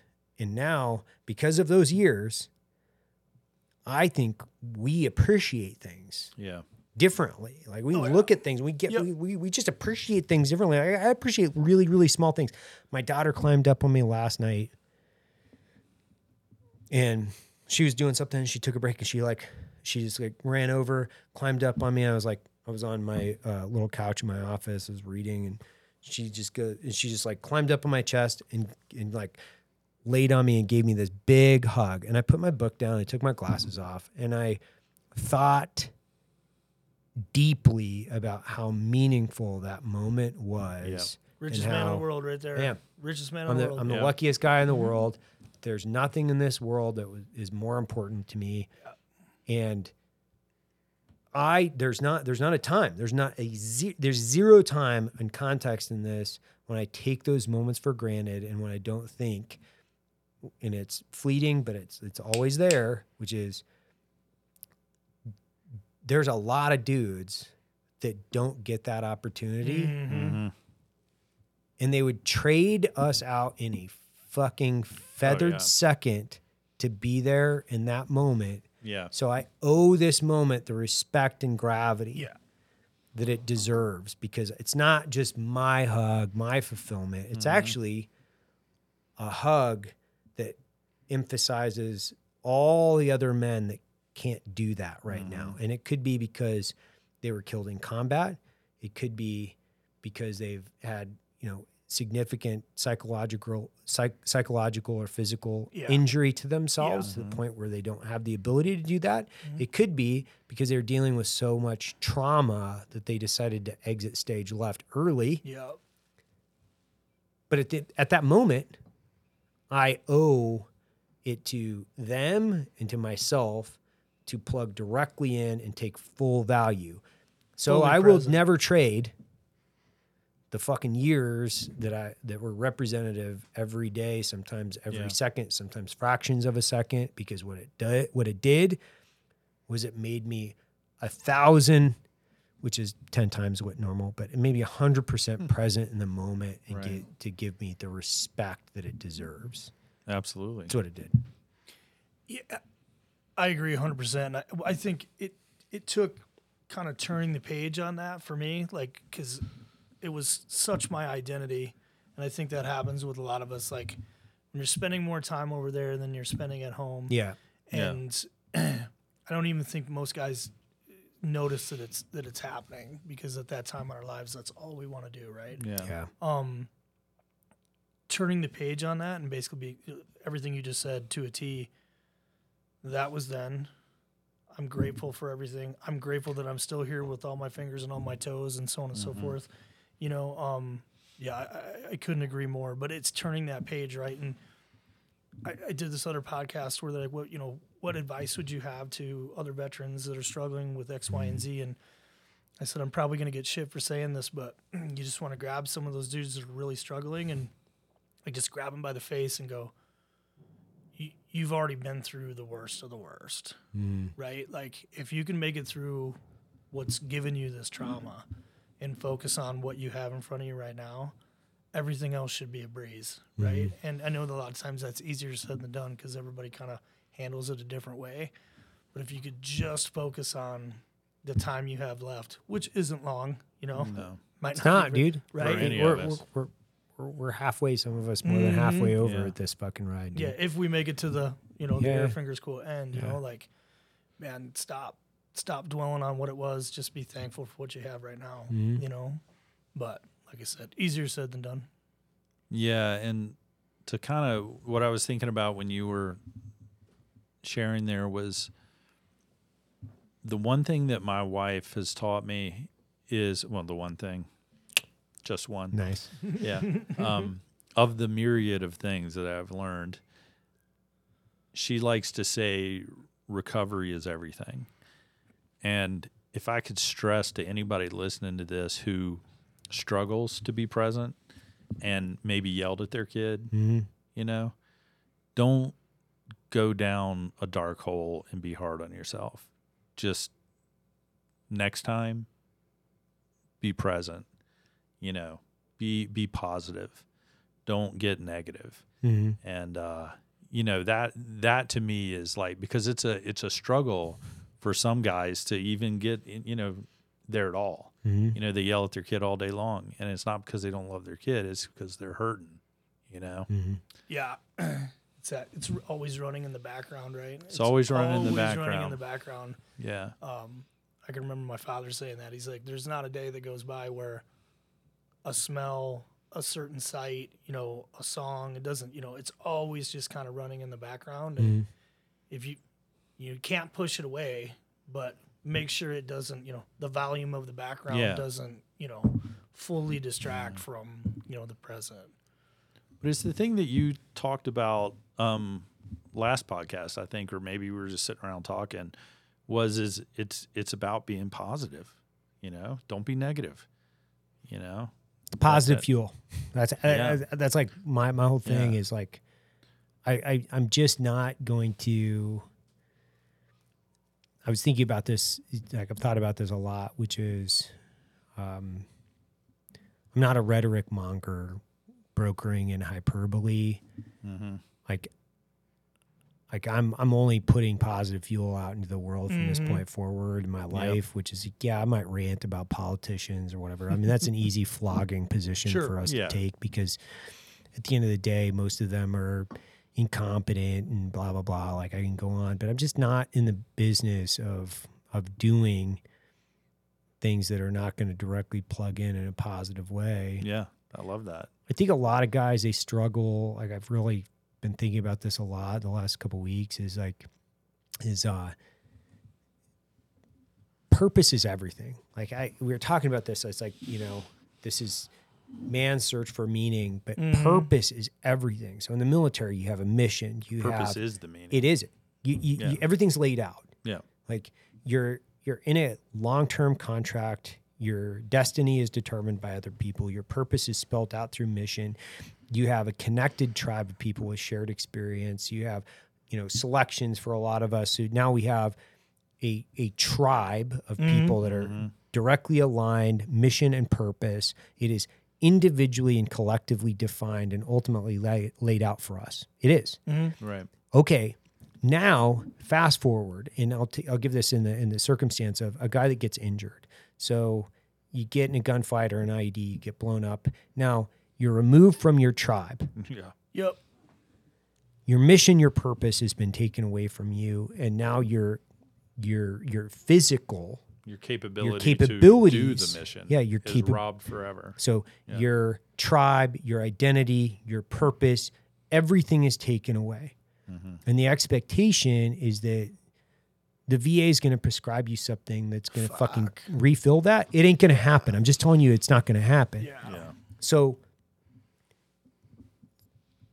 where people, and I think where we have to backfill on these things is by saying, okay, well, how do we interconnect with a new tribe, so to speak? How do we redefine ourselves and determine how we're going to represent, how we're going to show up? Yeah. And for guys that just retire or get out or whatever it is, like they're struggling with defining their purpose and regaining control over what they're doing, because a new identity. Yeah. And that's everything, dude. Yeah. If you don't have, and if you can't define your purpose, you're going to have a hard time. I don't care who you are. You're going to have a hard time with anything. Like it's like, that's kind of the thing that we got to do. I think one of the most epiphanical ways it was ever put to me was all the things that everything that was your identity, all the training, all, the t-shirts, everything that, all the cool guy clubs and the selections pass and all that served you at a certain time because it needed to, right? And now that you don't have that or need that, you have to find something else that serves you now, currently, in the present. Like, that was your identity then, it'll never go away. But you can have a new identity. You can have a new purpose. You can have, and find things that serve you well. I think he goes, if you died tomorrow, what would your tombstone say? And I was like, that's a tough question. He's like, I would say, Marine Corps, sniper, recon, all this badass, whatever, father, husband. He goes, but you're not going to die tomorrow. What could it say? Right.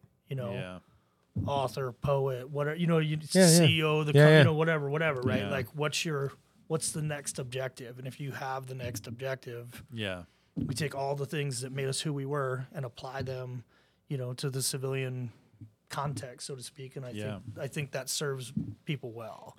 And it's like purpose is everything, like you said. And it kind of makes me realize is, when you look at a lot of the guys that aren't doing well, a lot of times they have this like false bravado or this false ego. And, I'm not going to work at Home Depot or whatever. And it's like, well, be open. That's what I tell a lot of people. Be open. For years, I had people reaching out to me who wanted to be my friends, who wanted to like help me. And I just big wall, Yeah. you know, just no, I'm not interested. Mm-hmm. You know, I'm not interested because you're not part of my tribe. Right. And then them looking at me were probably asking, yeah, but where is your tribe? Right. Mm-hmm. Like, I don't see anybody around you. You don't have any friends. Like, what's going on? You know? And and it's also hard Yeah. because guys look at us and it's hard just to be right rifleman snuffy, right? Because they're looking at Matt going like, he was a SEAL. He needs to be the leader of this new group or whatever. Right, and you're right. like, dude, I'm just here to learn. Like, Yeah. I just want a window lick. Like, that's what I want to do. Can I Right. just be a window licker on this ride? But no, it's, so there's like yeah, for sure. an Yeah, I've expectation experienced that. Yeah. that, you know, you're going to come down off the mountain and deliver the stone tablets of knowledge to people. And you're like, dude, I'm trying to figure it out myself, Yeah. man. Yeah. Like, The only thing Yeah. I know for sure is I don't know shit. I'm barely making it. Yeah. yeah, it's like the stone tablets of wisdom that have been carved in through buds, and everybody wants to ask you this. Like, these are the same questions everybody wants to ask you, right? By the way, also. Yeah. Yeah, it's like, hey man, what'd you learn in buds? And you're like, don't quit. Nothing. Yeah. Yeah. Nothing except don't quit. Don't quit. Yeah. It sucks. Yeah. And to be honest, Snuffy the rifleman knows a hell of a lot more than small unit tactics than I'll ever know. It's like, I was trying to explain this to somebody. I can't remember who it was. I was like having this conversation around, just what are the questions that every civilian wants to ask, or they ask you, like the first question, right? And I guarantee it's the same one. So I'll let you say it because you're laughing. What's the first question they ask you? It was either what was it like, Yeah. followed usually rapidly by did you kill anybody? Yep. There you go. And First two rounds out of the chamber. first two Yeah. rounds out of Yep. the chamber. Wildly inappropriate. But Wildly inappropriate. Yeah, but I got asked that, and I will forgive him for it, but I got asked that at a party in front of a ton of people by like a 10-year-old kid Yeah. My 9-year-old, recently.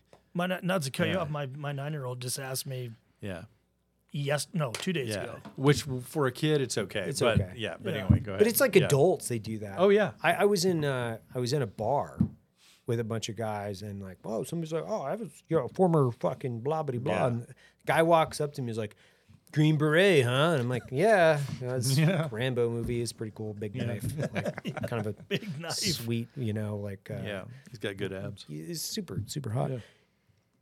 How many people you kill? I was like, and he was like kind of a cheese dick either way. He Yeah. was like a trader. He was in New York, and I was like, hey man, you know that like that's not okay, right? That's not a cool question. It's not a cool question because like for Yeah. you to come up and just ask me that quite possibly could be some of the worst days of my life and say, hey, I want you to remember some of the worst days in your life where you're possibly Yeah. recounting the times when your friends were fucking killed and or that you've seen things that you're just not Yeah. super stoked to relive every Right. fucking second. He's like, oh man, I'm sorry, fuck, and I'm like, About to be one but more. just think about it. Like I'm like, and Good it's answer. no, I like hey that. man, it's fine. It is what it is. It is It's what like it it is, just but goes think a over little and bit. over. Yeah, we're not talking about my bench press here. No, it's like, You know. what's your fucking deadlift max? Yeah. What's your WOD time? Your Right. your what? No, man, you're talking about like yeah. the dignity of one, the courage that it takes for, a soldier to go to war, and then ultimately the sacrifice they're making. But then on top of that, you're talking about taking human life. And by the way, it's just not something that you're going to start opening up in the downtown bar about, this one time. And if you are, come on. Like Yeah. that, you're not providing the depth and dexterity, the weight and significance of that event to have a flippant conversation with a random civilian about shooting Yeah. somebody in a bar. Right. Right. And And we all signed up for it, but and you can tell. I can tell. I don't know if I don't want to speak for you guys, but you can almost instantly tell if it's genuine curiosity or if they're looking to be entertained. right. And Yeah. that's the Yeah, latter yeah. is what I cannot They want to put a Fuckings- coin in the machine. Dance monkey dance. Yeah, and it's to them, it's like the terminal list. They want to hear the terminal list live and in stereo, and you're like, right. hey man, it's my life. You know, I was explaining this to somebody. I was like, hey, so have you ever seen and we have, right? So this is EMT, firefighters, and everybody else, right? So it's like you see things in warfare that are not okay, that Right, you'll never be able to delete from your hard drive. Right. One is complex urban combat scenarios. You're going to find civilians on the battlefield. Those are things that you're just not going to be okay with for the term of the rest of your existence. Most people, unless you have like significant disconnection from your emotional reality. And, you know, I was talking to one of my friends, and he had dropped a lot of bombs in a very certain area, and there were some significant amount of collateral damage, kids. And that was like the thing for him was like, I have a lot of trauma around seeing like, and of course you would, like, I can barely talk about it right now. So then you branch that off into being a parent, transitioning into the civilian world. And now you get to carry that little fucking piece of trauma around for the rest of your life. By the way, it's no different in some circumstances as the state trooper that comes on a 100%. mass cash, like Absolutely. car wreck. Like my friend, good friend that we all know was telling me about coming up on this is kind of the last time he was like part of or he was in the state troopers, where he came up on a tragic accident where there were fatalities, and some of them were children, and there was a dead child, and he's like, I can't do this anymore. Like I got to go home. I got to be a parent. I got to be these are the expectations that I don't think the standard civilian thinks about when we're talking about service to our country and our community, the things that we have to deal with and see. And by the way, those are permanent pieces of luggage that continue to take up real estate in our heads for the rest of our lives. That's our duty. That's what we sign up for. But it's not the fucking movies, man. Yeah. No, It's not the fucking movies. one of my buddies that we all know, he put it perfectly one day, and I don't know if this was him or if he was, you know, like we all do, kind of steal it from other guys when you hear a good nugget. He goes, don't ever forget you're the bad guy in somebody else's story. You know, and that I probably chewed on that for a month, you know, like there's so much truth in that, but at the same time, you know, there's the parades and the, you know, but at the end of the day, somebody got the wrong end of it. Yeah, exactly. Deserving or undeserving, it's that's irrelevant. You know what I mean? You were there to do a job, but you know, I think we were talking about this in the last one. Like I always come back to, which is a Marine Corps books, actually. Like I think some of the best books on war and the effects on war are The Old Breed, right? I mean, it's like, I mean, that should be required reading, I think, honestly, in high school for everybody. I think Helmet for My Pillow, The Old Breed, and he did E.B. Sledge did another one, China Marine, that I just started. Oh, he did? I didn't know he wrote another book. Yeah, but you're reading things and getting a perspective, and what helps, I think, me more than anything is like, they dealt with that in 1945, and he was able to not only move on, but then become a success. Yeah. And then you can go thousands of years back and you can say, okay, this person was this, and this. We've been able to deal with this, overcome, and plug in and live more. I think, like, if you can't tell, I'm on a fucking super high philosophy fucking rant right now where, you know, it's like,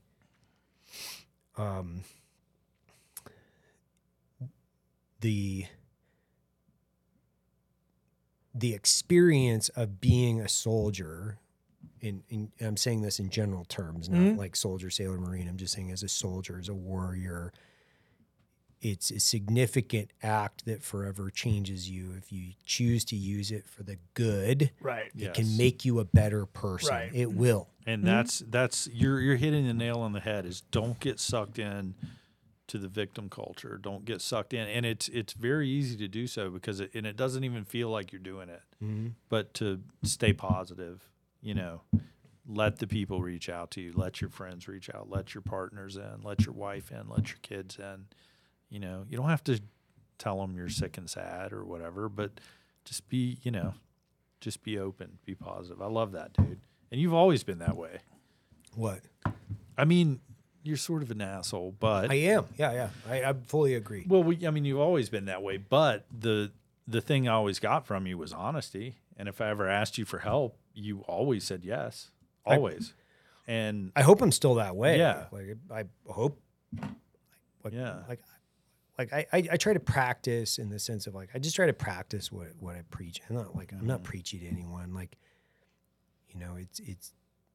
It is what it is. Yeah. And I hate to say it is that fucking flippant, but it's like, hey man, you can either choose to rise to the occasion, Right. use these experiences to make you a better person, or you can choose to pack up your luggage full of fucking weight and have it slow you down and I make love you that. a miserable sack of shit. I love that.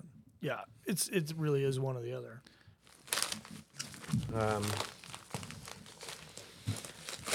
Boy, my hair looks absolutely ridiculous. It looks great. You guys look. Could be mine. I was gonna compliment you on your hair. What you got there? So I have this thing that I've started, and so It's a coffee company. yeah, I have this coffee company that I just started. This is the myth of Sisyphus. Yeah, see the and guy other that essays. pushed the rock every day. Push the rock. That's where it comes from. Yeah. And as I start to kind of, I love this. This is right what we're talking about. yeah. And this guy is incredibly interesting. So if you read the quote on the back, Yeah, why don't you tell us about the myth of Sisyphus? Well, I don't want to spoil it for anyone, but I'll kind of give everybody the Reader's Sorry. Digest version of it. But this guy, he was born in Algiers, Albert Camus. He was born in Algiers. He rose to prominence as a French philosopher, which typically, when I say French philosophy, it's kind of gross. And then he kind of went back and forth with a friend, and then ultimately a somewhat of a controversial enemy to him, which was John Paul Sartre. But the rolling the rock up the hill comes directly from this reference, and essentially, I'll give you the quick rundown, which is finding happiness and fulfillment in the most mundane, monotonous, and everyday task that might seem impossible, redundant, and boring. Yeah. How do you find purpose and meaning in just about everything you do? I love that. I man. probably No, that was fucked it all perfect. I love that. Like if you're working a monotonous job right now and you're listening to this podcast, like when you go home, Google this because you can. Life is good. Is he a stoic?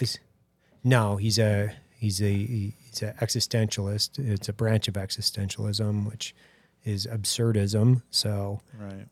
And by the way, And Sisyphus was an ancient Greek mythology, basically. Mhm. Right? Yeah. Thanks. Yeah. No, it's perfectly summarized. I think as the podcast continues to evolve, philosophy will only become more a part of this, and not from a. You should have Jordan Peterson on. Oh man, I'd love to. Could you imagine? I mean, you know the right people. Yeah, I don't. He's a busy guy. So I had dinner with Eric Weinstein. Did you? Oh, how Yeah. cool is Holy that? moly! Wow. Amazing. So like out of all the things like that I've afforded, and not in the cost, it's not like he was introduced to me by Brian Callen. Brian Callen is very well known, very well respected comedian. Yep. I'm super fortunate enough to call Brian Callen my friend at this point in my life. And he's incredible intellect. Also, like he's a really fucking smart guy. And I stopped in to LA after hunting out in California, and he's like, "Hey, my buddy Eric is going to come to dinner with us." I was like, "Cool, man!" Like, so then go to dinner with Eric, Brian Callen, and my business partner Steven, and we all went to dinner. And so here's a guy, my business partner Steven, came out of private equity. Like he's been my partner for 7 years. Fucking super cool guy, really, really high intellect. And then Eric, who's PhD mathematician. Right. He's talking about things, and the thing I love about this conversation is like when you completely understand how fucking stupid you are. Yeah, right. It's an amazing feeling because you're like, got it. I need to fucking read more. Okay, Yeah. got Right. it. Whoa, I need to read more. Yeah. So I left that conversation with just my ass on fire That's awesome. to just go, you know what? I don't think my brain has the capacity. By the way, I know my brain does not have the capacity to be even close. But hey, But I'm just going to travel and start picking a bunch of stuff up and throw it in the bag, Yeah. right? It was so fascinating because That's he's so explaining time travel, and so when you're talking about a guy and he explained modern physics, like what the evolutionary chain to physics in the last, we'll call it 70 years. He kind of Right. gave it to me in a nutshell, kind of explained what's wrong with physics today, like why, and like what's going on in the, just like academia and physics. And he was talking about how, he has this concept of, which I think by the way, I think he's right, which is, our most prominent problem that we have to solve is like, how do we get off the rock? Because we're also on a ticking clock. The sun won't last forever. I think it has 2.5 billion years left to burn, something like that. But there is a date timestamp on this thing. It could be, we're gonna kill it.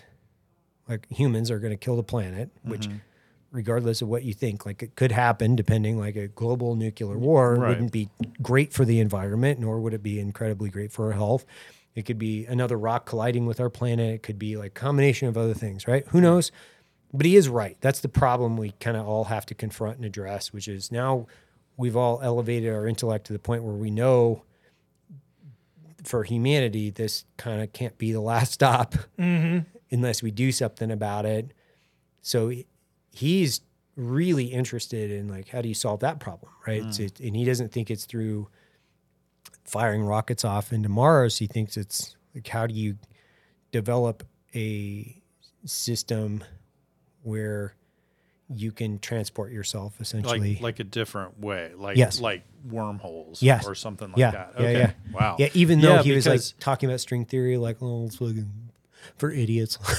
yeah, yeah, because when you just, and I would be fascinated to mumble at him because I'm an idiot too, but like when you hear the people talk about like rockets to Mars, it's like, I understand this is a generational plan, and it's, but even if you put it in those terms, it's thousands of generations. Yeah.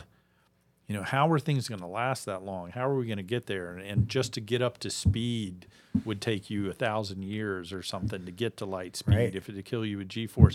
So it makes sense that he is, if somebody says, hey, we might need to look at a different way, I'm kind of voting for that guy, But who knows? Who knows? Yeah. To be fair, most of what he was talking to me about was like, I was nodding, like, Sure, wow. yeah. I totally understand. Yeah. That. Think about it like this equation. Oh, yeah.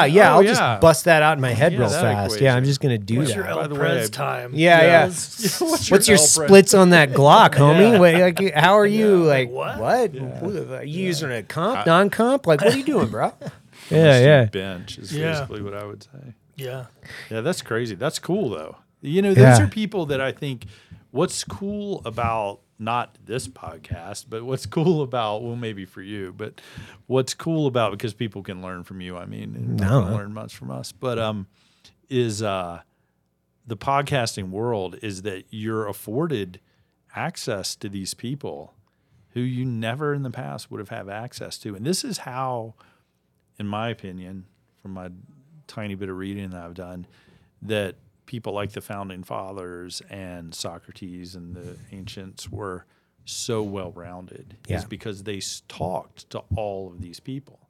And I think that's probably why a guy like Rogan is so well-read, because he's had a classical education. He has talked to thousands of people, and he's learned about farming, beekeeping, physics, math, politics, like being a warrior, all sorts of things, and he himself is a warrior as far as martial arts go.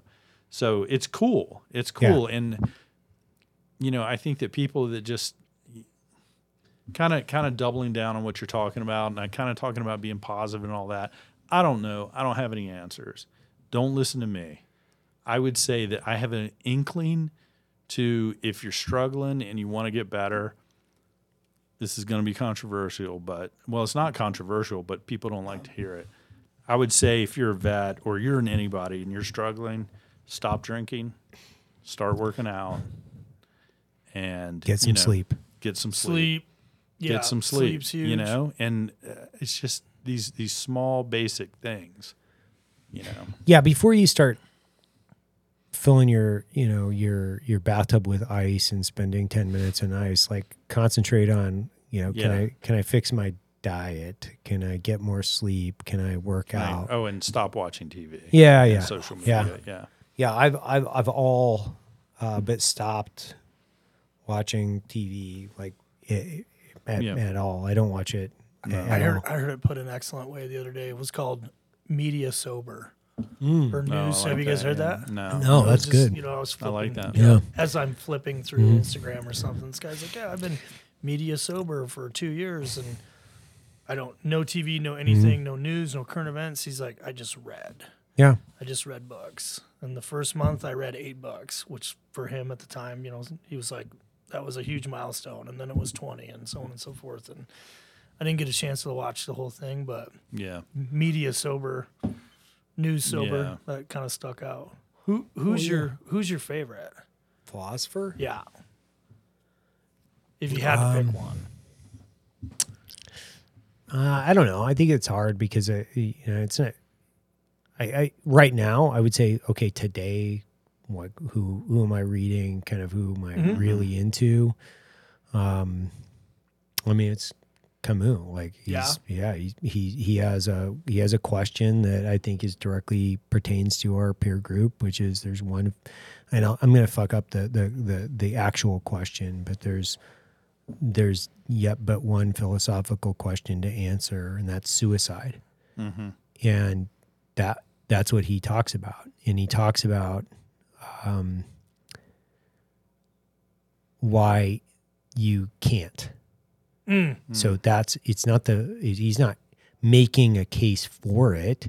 He's making a case against it by accepting the absurdity, which is a whole process I've been going through, which it'll be the rest of my life as I go through this, but accepting the absurdity for what it is. And when I talk about like veterans transitioning out from their culture, their tribe, where their mission, their purpose, and philosophy, their essence is essentially prescribed to them. It's dictated. You're an indentured servant, which that's kind of what you are. We all sign up to do it. So you're living the warrior's path as a piece of equipment to the state with a defined purpose.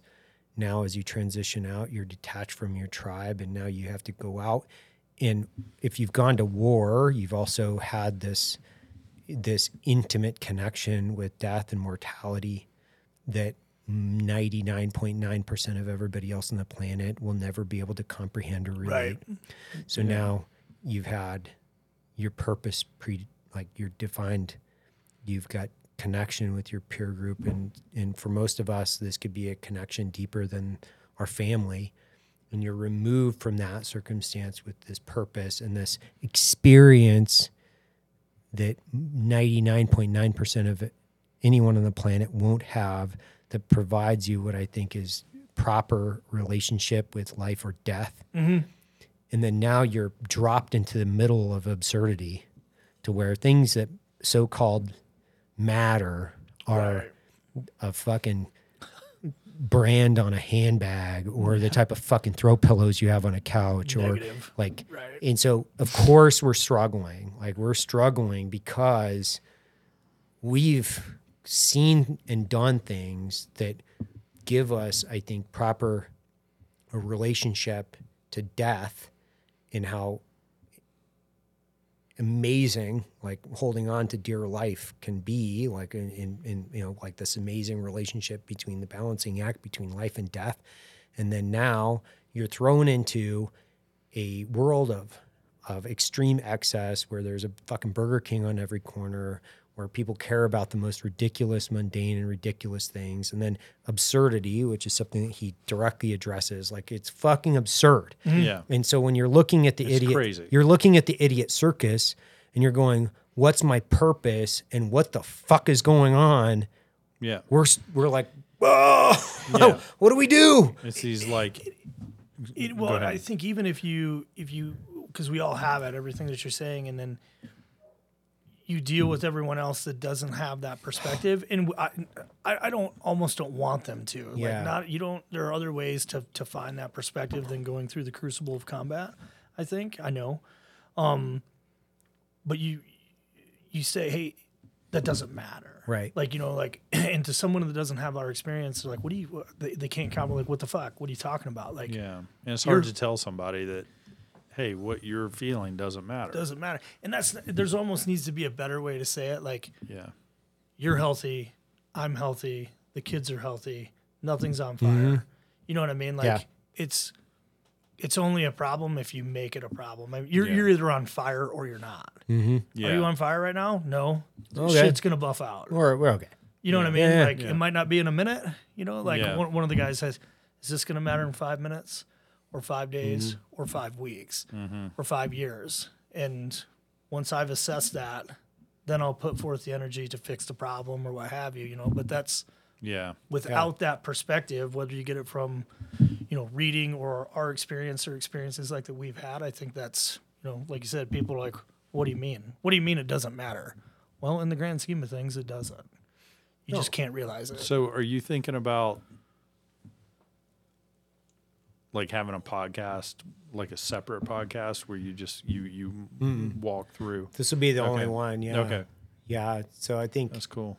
this will be the only one. It's like, really, when we talk about this experience, this collective experience that we have, which is the global war on terror, which we're all familiar with the timelines. But now when we think about it, if we put it in the context of Vietnam, this is 1993. So from 73 was, I believe, the year that we withdrew out of Vietnam. Yeah, sounds right. Like from a date circumstance, we'll just call it, 73 to 93. That's 20 years. So from 2001, we're at 95. So if we're looking at it from the Vietnam generation, we're in the 90s. Does that make sense? In the 90s. Yeah, because we just left. But that's what I'm saying is, like, from I the first see. time Yeah, from the first time I went in to now, like, guys, I like, gotcha, absolutely. like, so yeah, from a veteran health psychology connection, we have to be in, like, information and Skillshare all the time, and, like, telling stories and relating to each other, and, like, pumping each other up with positivity, and we have to be able to share books, and like, in a lot of us struggle with theology. Like, I know we do. We struggle with theology. We struggle with what I would say is organized religion, the way that it works and looks today, because we've seen the heinous acts of both Christians and Muslims together, and the different sects of the of Islam, and, like, some of us have been to Jerusalem, and we've been to all these different places, and we're like, I struggle with, like, theology just in general. Like, okay, well, but they're principally based ethics and morals that have been foundations of humanity for thousands of years that ultimately could become something that we can really lean our ladder against as a collection. I'm not saying like, hey, this is the answer. I'm saying like you're dead on to. Before I forget, Eric Weinstein's brother, Bret Weinstein, he says something that I think is really right on with this, with religion. He says for him, metaphorically false, factually necessary. right. And I think, That's as a a good way to put it, it's like, these stories weren't meant to be true, but the lessons of them are necessary for a civilization to function. I don't know if you're familiar, Alan Watts. Oh yeah, of course. Yeah, he's one of my favorites, and I think he does a fantastic job of. That's what I'll put him on, in the background when I'm kind of just chilling out, nighttime on the deck, whatever, because such an interesting perspective, if you're open and you can follow him, because sometimes He gets out there. he gets way out there. It's way out there. But he's probably one of my favorites. I think just having like really in-depth, complex conversations with people and providing a depth and dexterity to things. And like I had like in the past year, I've been able to have conversations with like rabbis and like, mathematicians. I'm referencing him, or, guys like I had a great conversation with not the former SEAL that was into physics, but with, people that are really involved within the physics division of like SpaceX and things like that, where you're talking to all these people and you're pulling in all these pieces of information. And then I'm always trying to figure out ways where I can plug that in from a veteran perspective to how do we just give some of this back? Because I see like a lot of guys, they struggle with it, like the mundane activity of a 9-to-5. Like, right. I go back to that Rambo scene, right, where he's like, I used to fly helicopters and fucking be in charge of tanks and shit. I can't even work at a car wash. And you're like, it's super relatable, man. Like it is. It's like, hey, God, that's kind of fucking relatable, dude. Yeah. It is. Yeah. Yeah. Yeah. Your prime times in life were spent in the GWAT. And when you come out the other end, what are you qualified to do?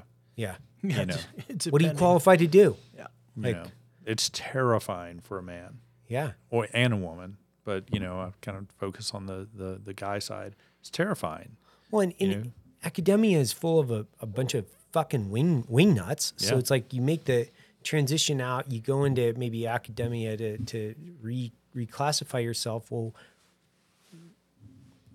like how are you going to relate with a 30-year-old professor that's a Marxist that's like talking about theoretical political ideologies that they have no fucking concept as to how they work, because the furthest they've been out of the country is because they went to fucking Paris to study some obscure fucking medieval church or something, and you're like, fuck off. You don't even know what life looks like outside of this. Like, they're not wise. I guess that's the other thing is like when you go, for a lot of us, like if we're going to transition and go into some type of professional track, it's like, do you want to learn from wise people? Yeah, you want to learn from wise people that have had skin in the game. Yeah. That's the problem with the academy. They don't have skin in the game. The biggest problem they have is, the people might not like my paper. Right. But I can just call my friends and tell them to like my paper. Right. It's like, I don't know. And you're a product, right? They're a product of their environment and what they've, their course or their path. And where I have a problem with it is when theirs is the only answer, or there's, like, I don't want to be combative right off the bat because it's like, it's easy to be, but hold on a minute, motherfucker. You know what I mean? Like, let me know when you've left the zip code. Like, if you really want to, you know what I mean? Don't be so sure. You're so smart. You need Velcro shoes. You know what I mean? Like, it's, the most open-minded people that are supposed to be open-minded are the most closed-minded people. Like, with, like you said, no frame of reference whatsoever. And they've never, and I mean, this is going to sound dramatic, but it's true, and it's a reference reset, which is they've never faced pure evil. Mm-hmm. So They don't even know it exists. right, and so that gives you the luxury to entertain these ideas in your head, like Marxism. Yeah. You know, Yeah, it sounds like it'll work. sounds great. Well, and the other thing is like it's very heady. It's Right. written from a philosophical point of view. So it's written by other academics or Right. Intellectual elites. Right. That's who it was. So they're kind of gravitating towards this other pure set that they can relate to because they're like, they're just like me. They haven't done anything either, right? Like they're like, wow, yeah, mom and dad sent me to Columbia University for my trust fund, like just like them. They're just like me. Yeah, it's like, no, man, like you're part of the intellectual bourgeoisie. Like that's what you are. You're an elitist. Like I think there's such an important piece that like plugged into like wisdom, which would be the experience, which essentially just galvanizes all that shit together. For me, I'm like, you have to have the intellect, the education, the means in order to communicate it. But if you don't have the experience that welds all that shit together, you actually can't speak from a point of wisdom. Yeah. You can't. So it's like, how are you going to go teach fucking business school at a university if you've never gone through Dante's Inferno? Like, Yeah. I mean, what was that stupid Rodney Dangerfield movie, And he goes back and knows more about business school because he's a businessman. Crazy idea. We're rehashing the same problem. Crazy. Over and over again. It's like rinse, wash, repeat. Rinse, And I'm wash, old enough repeat. now, 54, that it's like I'm starting to see the same shit come back. And the 22-year-olds are like, I've got this great idea, blah, blah, blah. And I was like, I remember when we tried that. Yeah. It didn't work. Didn't work. Or, good luck. Do you guys watch or listen to Lex Friedman's podcast? Do you guys watch? Periodically. Yeah, it's good, periodically, man. yeah. Like, Jared Kushner was on his Oh, show I not too long ago. It was didn't hear that really, one. really good. Was it? Oh Cool. my gosh, it was so good. It's like probably 3.5 hours long, maybe. Yeah. But it was so good because there's so many people from the Trump administration that just get beat up, and there's this propaganda that's put out about him or whomever on mainstream media, and it's like now you have 3.5 hours to listen to him with Lex Friedman. Like I would highly recommend going and listening to that if you have the time, because it's fucking awesome, man. Like I love how Lex Friedman is relentlessly positive. He's relentlessly positive. Yeah, sorry, I interrupted. You're right. Yeah. No, I love it too. You didn't. Yeah. Like I truly think that we just need more of those people. We need more people out there that are relentlessly positive, that are like, hey, like just praying for everybody around me. Like we're gonna get through this. This is what this is my team. Yeah. Be wary of the man that has all the answers, right? Yeah, It's right. like, Yeah. Which none of us have. We No. sit here and try to talk it out, but we don't know. No, we don't. And hopefully that comes across that we're not saying we have the answers. We're just trying. I think that's the thing. Is like this has to be a forum of where we can clearly communicate and have conversations around things that we're dealing with, and know that we're all kind of in it together, fellas. Right. Like we are. Yeah. Like we're all struggling with the same issues. Like we're struggling with negative psychological impacts of the withdrawal out of, or the lack of organized withdrawal out of Afghanistan. Right. We're struggling as we start to move up in age, with like what we used to do in our previous life, and maybe some injuries now. We're struggling with the loss of our friends. We're struggling with all these different things. But at the end of the day, we're fucking all in it together. That's right. We are. Like, Yep. and I just refuse to buy into this landscape of gaslighting to the point of which, sure, we could go out and we could regurgitate a bunch of like political talking points and whatever. Who cares? You're right. That's fucking weakness. It doesn't take courage to do that. And Yeah. I'm not going to fucking do it. I mean, it would be disingenuous to our entire lives that we've lived to do that. If anything, we should be seeking the opportunities just to fucking cause a little bit of struffle. Yeah. Yeah, I don't bring anybody their slippers. You know what I mean? Like I don't subscribe to any particular team. You know, I don't think there's. And that's I don't bring anybody their slippers. I like that. You always have these Doesn't he have the fucking best things. ones? Like what was the other one that he threw out? Oh yeah, he's so intelligent. He uses Velcro. What was it? Velcro. You're shoes so thing? smart. You need Velcro shoes. Yeah, like, there's no gas in it. You know what I mean? Like, goddamn, you're smart as fuck. You know what I mean? But yeah, I don't like this A team and B team or red and blue, and obviously, like, there's obviously certain things that people align with, right? But you know, show me one of them that would piss on you if you're on fire, unless you were standing in line to vote. Yeah, and you can change my mind. Right. You know what I'm saying? Like, so Yeah. it's when people start talking. God, I hate talking politics. Although in my off time, that's usually what I listen to is political talk radio, just to. If I can't watch the news, I'm at least going to listen. You know? Get angry. Just get angry. I'm not raging enough today. Yeah, you can instantly tell when somebody is just regurgitating talking points from whatever political pundit or whatever, and you know, like, just say you're obviously entitled to your opinion. That's part of being American. Yeah. But at least admit the fact that none of it's original thought. Yeah. You know, you're just regurgitating what you know you've heard from whoever it is, wherever you get most of your shit from. And I just think a lot of times, other than fun with people of mutual respect, like what a waste of time. You know what I mean? One, and all the respect in the world that guys have it figured out. By the way, like they got it figured out. They got their shit together. They got their shit wired tight, dude. Yeah. All the respect in the world, man. Like I'm not in any way, shape, or form sitting here saying like I got it figured out. Like I'm just fucking grinding away like everybody else, trying to figure it out. That's it. Yeah. And it's like, but I'm trying to find happiness in the work of trying to figure it out. That's all it is. And these conversations don't have to happen on a podcast. No. You know, like you and I, we talked on the phone for almost an hour the other night. You know? And it was like, you know, and my wife said, "Who was that?" I was like, "You know, it's Evan." She's like, "Isn't he too busy to be talking to you?" I was like, you know, but meaning that, you know, call your friends, you know, sit down, you know, invite them out for coffee. Yeah.